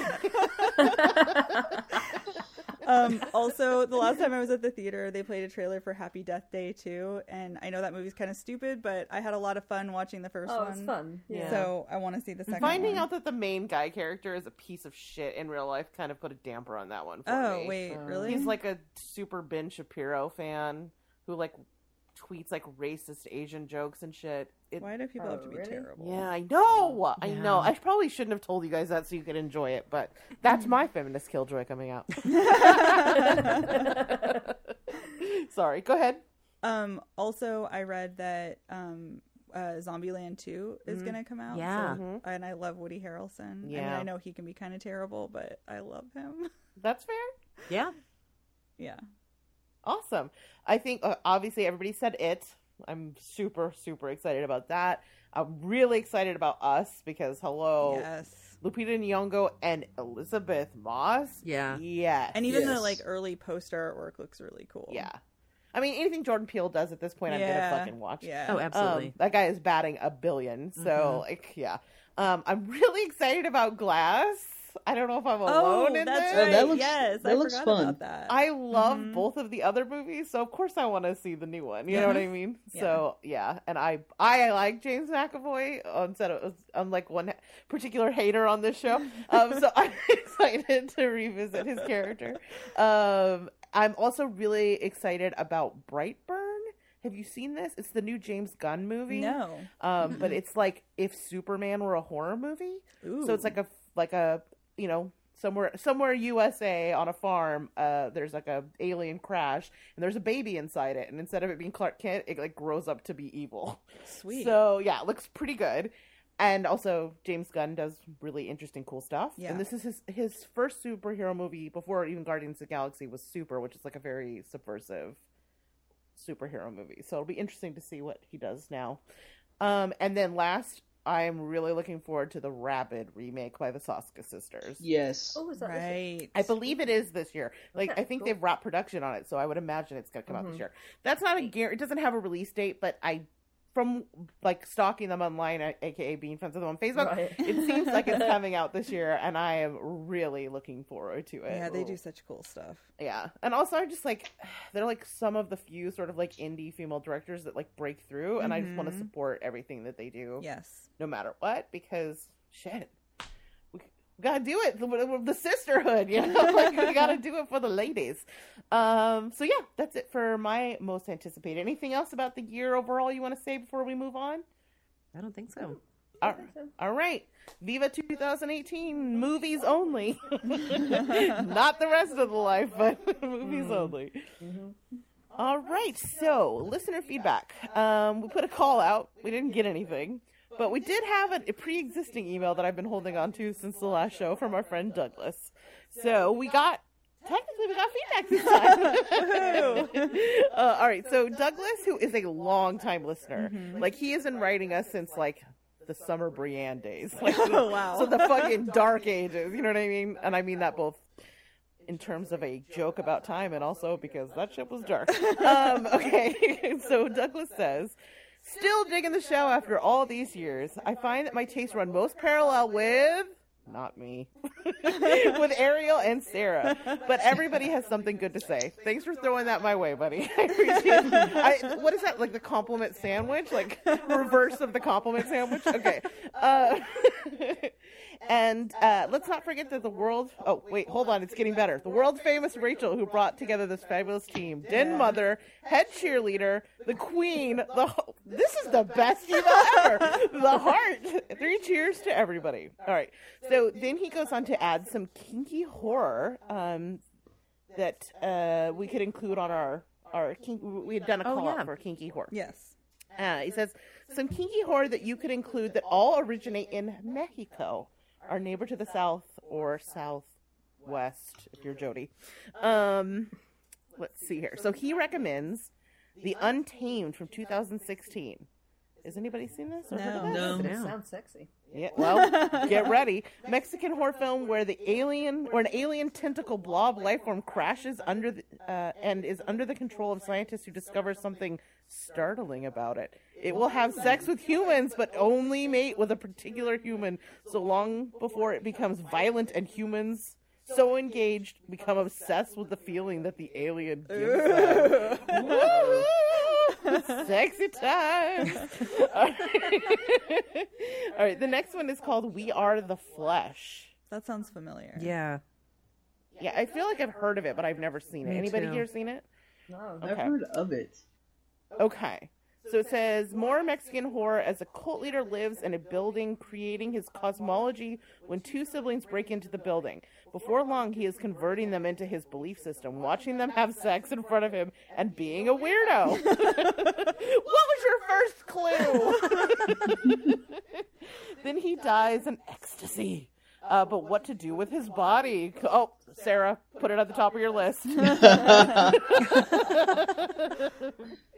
And last but not least is Santa Sangra. Has anybody seen this? I'm guessing No. everyone except for me. No? Mm-mm. No. Nope. Jody? No. It's one of these mean to Wow. watch things. Yeah. Yeah, okay, Yeah. so a slightly older film, but rich in detail and weirdness. A guy is made unhinged because of a child he witnesses. As a child, he witnesses some craziness. His circus performing dad. All right, here we go. His circus performing dad has an affair, so his mom takes sulfuric acid to his genitals. Whoa. Ding, ding, ding. He retaliates by cutting off both of her arms, boo, at the shoulder, then kills himself. Eventually, the guy performs a burlesque act with his mom where he provides her arms and performs on stage. Wow. That sounds interesting. But she can control his arms regardless of how far away What? she is. Oh, God. What the fuck? Sounds pretty good. Yeah. Yes. And anytime he's about to have sex, his mother forces him to kill. Oh, shit. Yeah. Okay, so that just also joined the list Yeah. of must-watches. Yeah. All right, so he closes out with a question for you guys. All right, question for all the crew. There are these devices. I don't know where this is going. Getting a little nervous after all that kinky whore. There are these devices that were made a few years ago called the blank in my pocket. Not getting better. Where 6 pre-recorded catchphrases of various famous people could be recorded. I have one called Mr. T in my pocket. You can punch up phrases like I pity the fool and first name Mr. and middle name period, last name T. How good was that impression? That was Do you pretty feel great. like he's in the room? I bet you do. Oh, I thought you had that device, Rachel. All right, so here's the question. With that in mind, if there was a product called Zombie Grrlz in my pocket, what would be the specific phrase or sound that everybody would put in that they God. think would represent them? Rachel, Sarah, Ariel, Matilda, Exploding Joe Mars, and DJ2. Is there a seventh, if there's a seventh sound button? I'm pretty sure Matilda's sound would be, the sound of acknowledgement and agreement she often exclaims in episodes. The easy choice for Rachel would be her Gear Fab $1 million laugh. Oh, God. But surely there are some phrases for everyone that would spring to mind. Keep up the good work, Douglas. Oh, that's hard. That's hard. I bet we could come up with a lot for you because I sort of feel like when we're recording these episodes, we should have like a t-shirt printer standing by. What? Because you're always coming up with shit that's like hella funny. Cage the cage. That needs to be Yeah, a t-shirt too. I still really want to get the eyes crossed, tits out, and done. Yeah. Who said that? I think that was That sounds like Matilda. Matilda. When we It were was, talking oh, yeah, it was that's about the it. first Halloween. Yeah. Yeah. Oh, that's right. Yeah. Yeah, that sounds like Matilda. I could see that. So what do I you think guys... Rachel's should be wig cop. Wow. Yes, I will gladly take that moniker. Are you kidding me? Like, some girls dream of a wedding. Some girls dream of, like, being the president. I'm just happy being fucking wig cop, man. Dream unlocked. Because then people can press it when they see a bad wig in a movie as well. Oh, that would be so good. I want one of those. I totally Right? want to That make an action movie about you as Wig Cop now. And you I'm have just like you can see me like slide across the hood of a car, like ripping wigs off people, like and then you unacceptable. have Get a like lace a front. drag queen sidekick who like fixes them up real good. Yes, Miss Cracker. I want it to be Miss Cracker. Okay. Your squad car, instead of having flashing lights, has a disco ball. Yes. I would watch. I would greenlight 2 of these movies. I feel like it's a story you couldn't tell in just one movie. This feels like maybe a quadrology. We'll see. We'll see. We'll see. Get Cinematic ahead of universe. myself. Oh, I feel All like right. we need a Mandy style one where you like exact revenge on people's wigs. There are some wigs that make me that angry. Yeah. And of course, Yeah. Kate Pearson and Cindy Wilson will have to have a guest appearance. Yeah. Okay. What about who else? Sarah, what's yours? Oh, fuck if I know. It would have to be something to do with corpse fucking, right? Yeah, this movie has corpse fucking in it. Yeah. Where's the corpse fucking? What? No corpse fucking? Like, I feel like we need a Sarah in your pocket, and there's just all corpse fucking, and then just a maniacal laughter anytime corpse fucking comes up. How about you, Ariel? Oh God, I have no idea. I feel like an exasperated noise at me would be one of them. No, it would just be silence for all the times her mic drops out. Oh, that's Right. fair though. It'd just I say feel like it would 404 be not something found. like- True. Like a pause and then like, I'm sorry, my insert animal here was just like, I'm sorry, a reindeer I'm sorry. just wandered through my living room. Or like, Yeah, there's a chicken outside my window. right. She literally was late to my Skunk to house scream. last time because she got lost in feeding a squirrel in her bedroom. Like, who the fuck has this life? They're so cute. They're so cute, but we all don't have one in our room. And certainly not for a period of time that delays. Right. Usually, that's got to be a brief encounter, but Yeah. no. The old man returned. He had brought his grandchildren to meet you. I want It to was know like your a whole secrets. thing. I can only get them to kind of get within a few feet of me for a minute. Right. Yeah. All right. What is Jody's? Yeah, I feel like we have to tell each other what their thing is. Something about beards.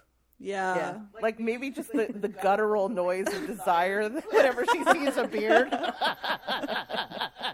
That'd be pretty great. And then Matilda, what would Matilda's be? I think he got me. You've got such I a think way it's- with words. Like, Stop it. It's what? you've just got such a way with words. I love your phrasing of everything. I don't know Yes. if there's one thing that sticks out.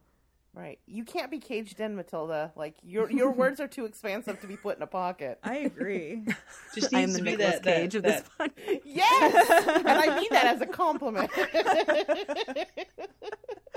Oh my god. What a fun question. Yeah, that was great. Yeah. And thank you for listening for Yeah. so very Fuck, many right? years. That's so amazing. carefully. Continuing to listen. This dude is a saint. Yeah, I agree. Yeah. Like if you got through those basket case episodes. We barely Ooh. got through them. I'll never forget the trauma of that day. Like, it No. started so strong and then went so wrong. Yes, it did. Like, everything after, like, naked, what's his face? Like, it was just crash. Like, Turd City. Okay, so, thank you so much. Sorry. Thank you so much, Doug, for sending us this message. Like, such a fun question. Really awesome suggestions for some kinky ass fucking shit. Yeah, we gotta check those out. Like, I was kind of like, tentacles, oh yeah, that's kinky. And then it just got progressively more fucked up with each recommendation. And I salute you. So, there you go. All right. If, like, our main man, Big D here, you want to send us a message. Big D. That's what we call that Big D energy. That's a Doug's guy. He's got Big D energy. Can we vote on this?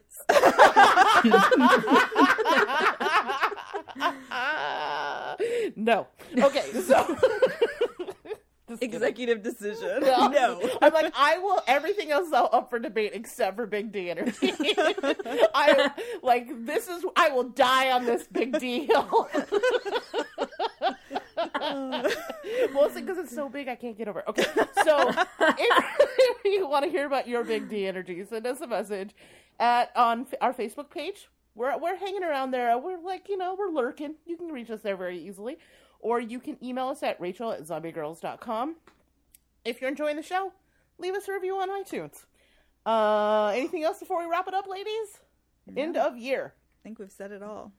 Yeah? Yeah. It was Roll on good. 2019. Yeah, here's to 2019. Let's do it. All right. Thanks to our listeners and to my co-host for another amazing year geeking out about horror together and zombie girls in it up. Here's to another year of this nonsense. It's been fun, ladies. Love you guys.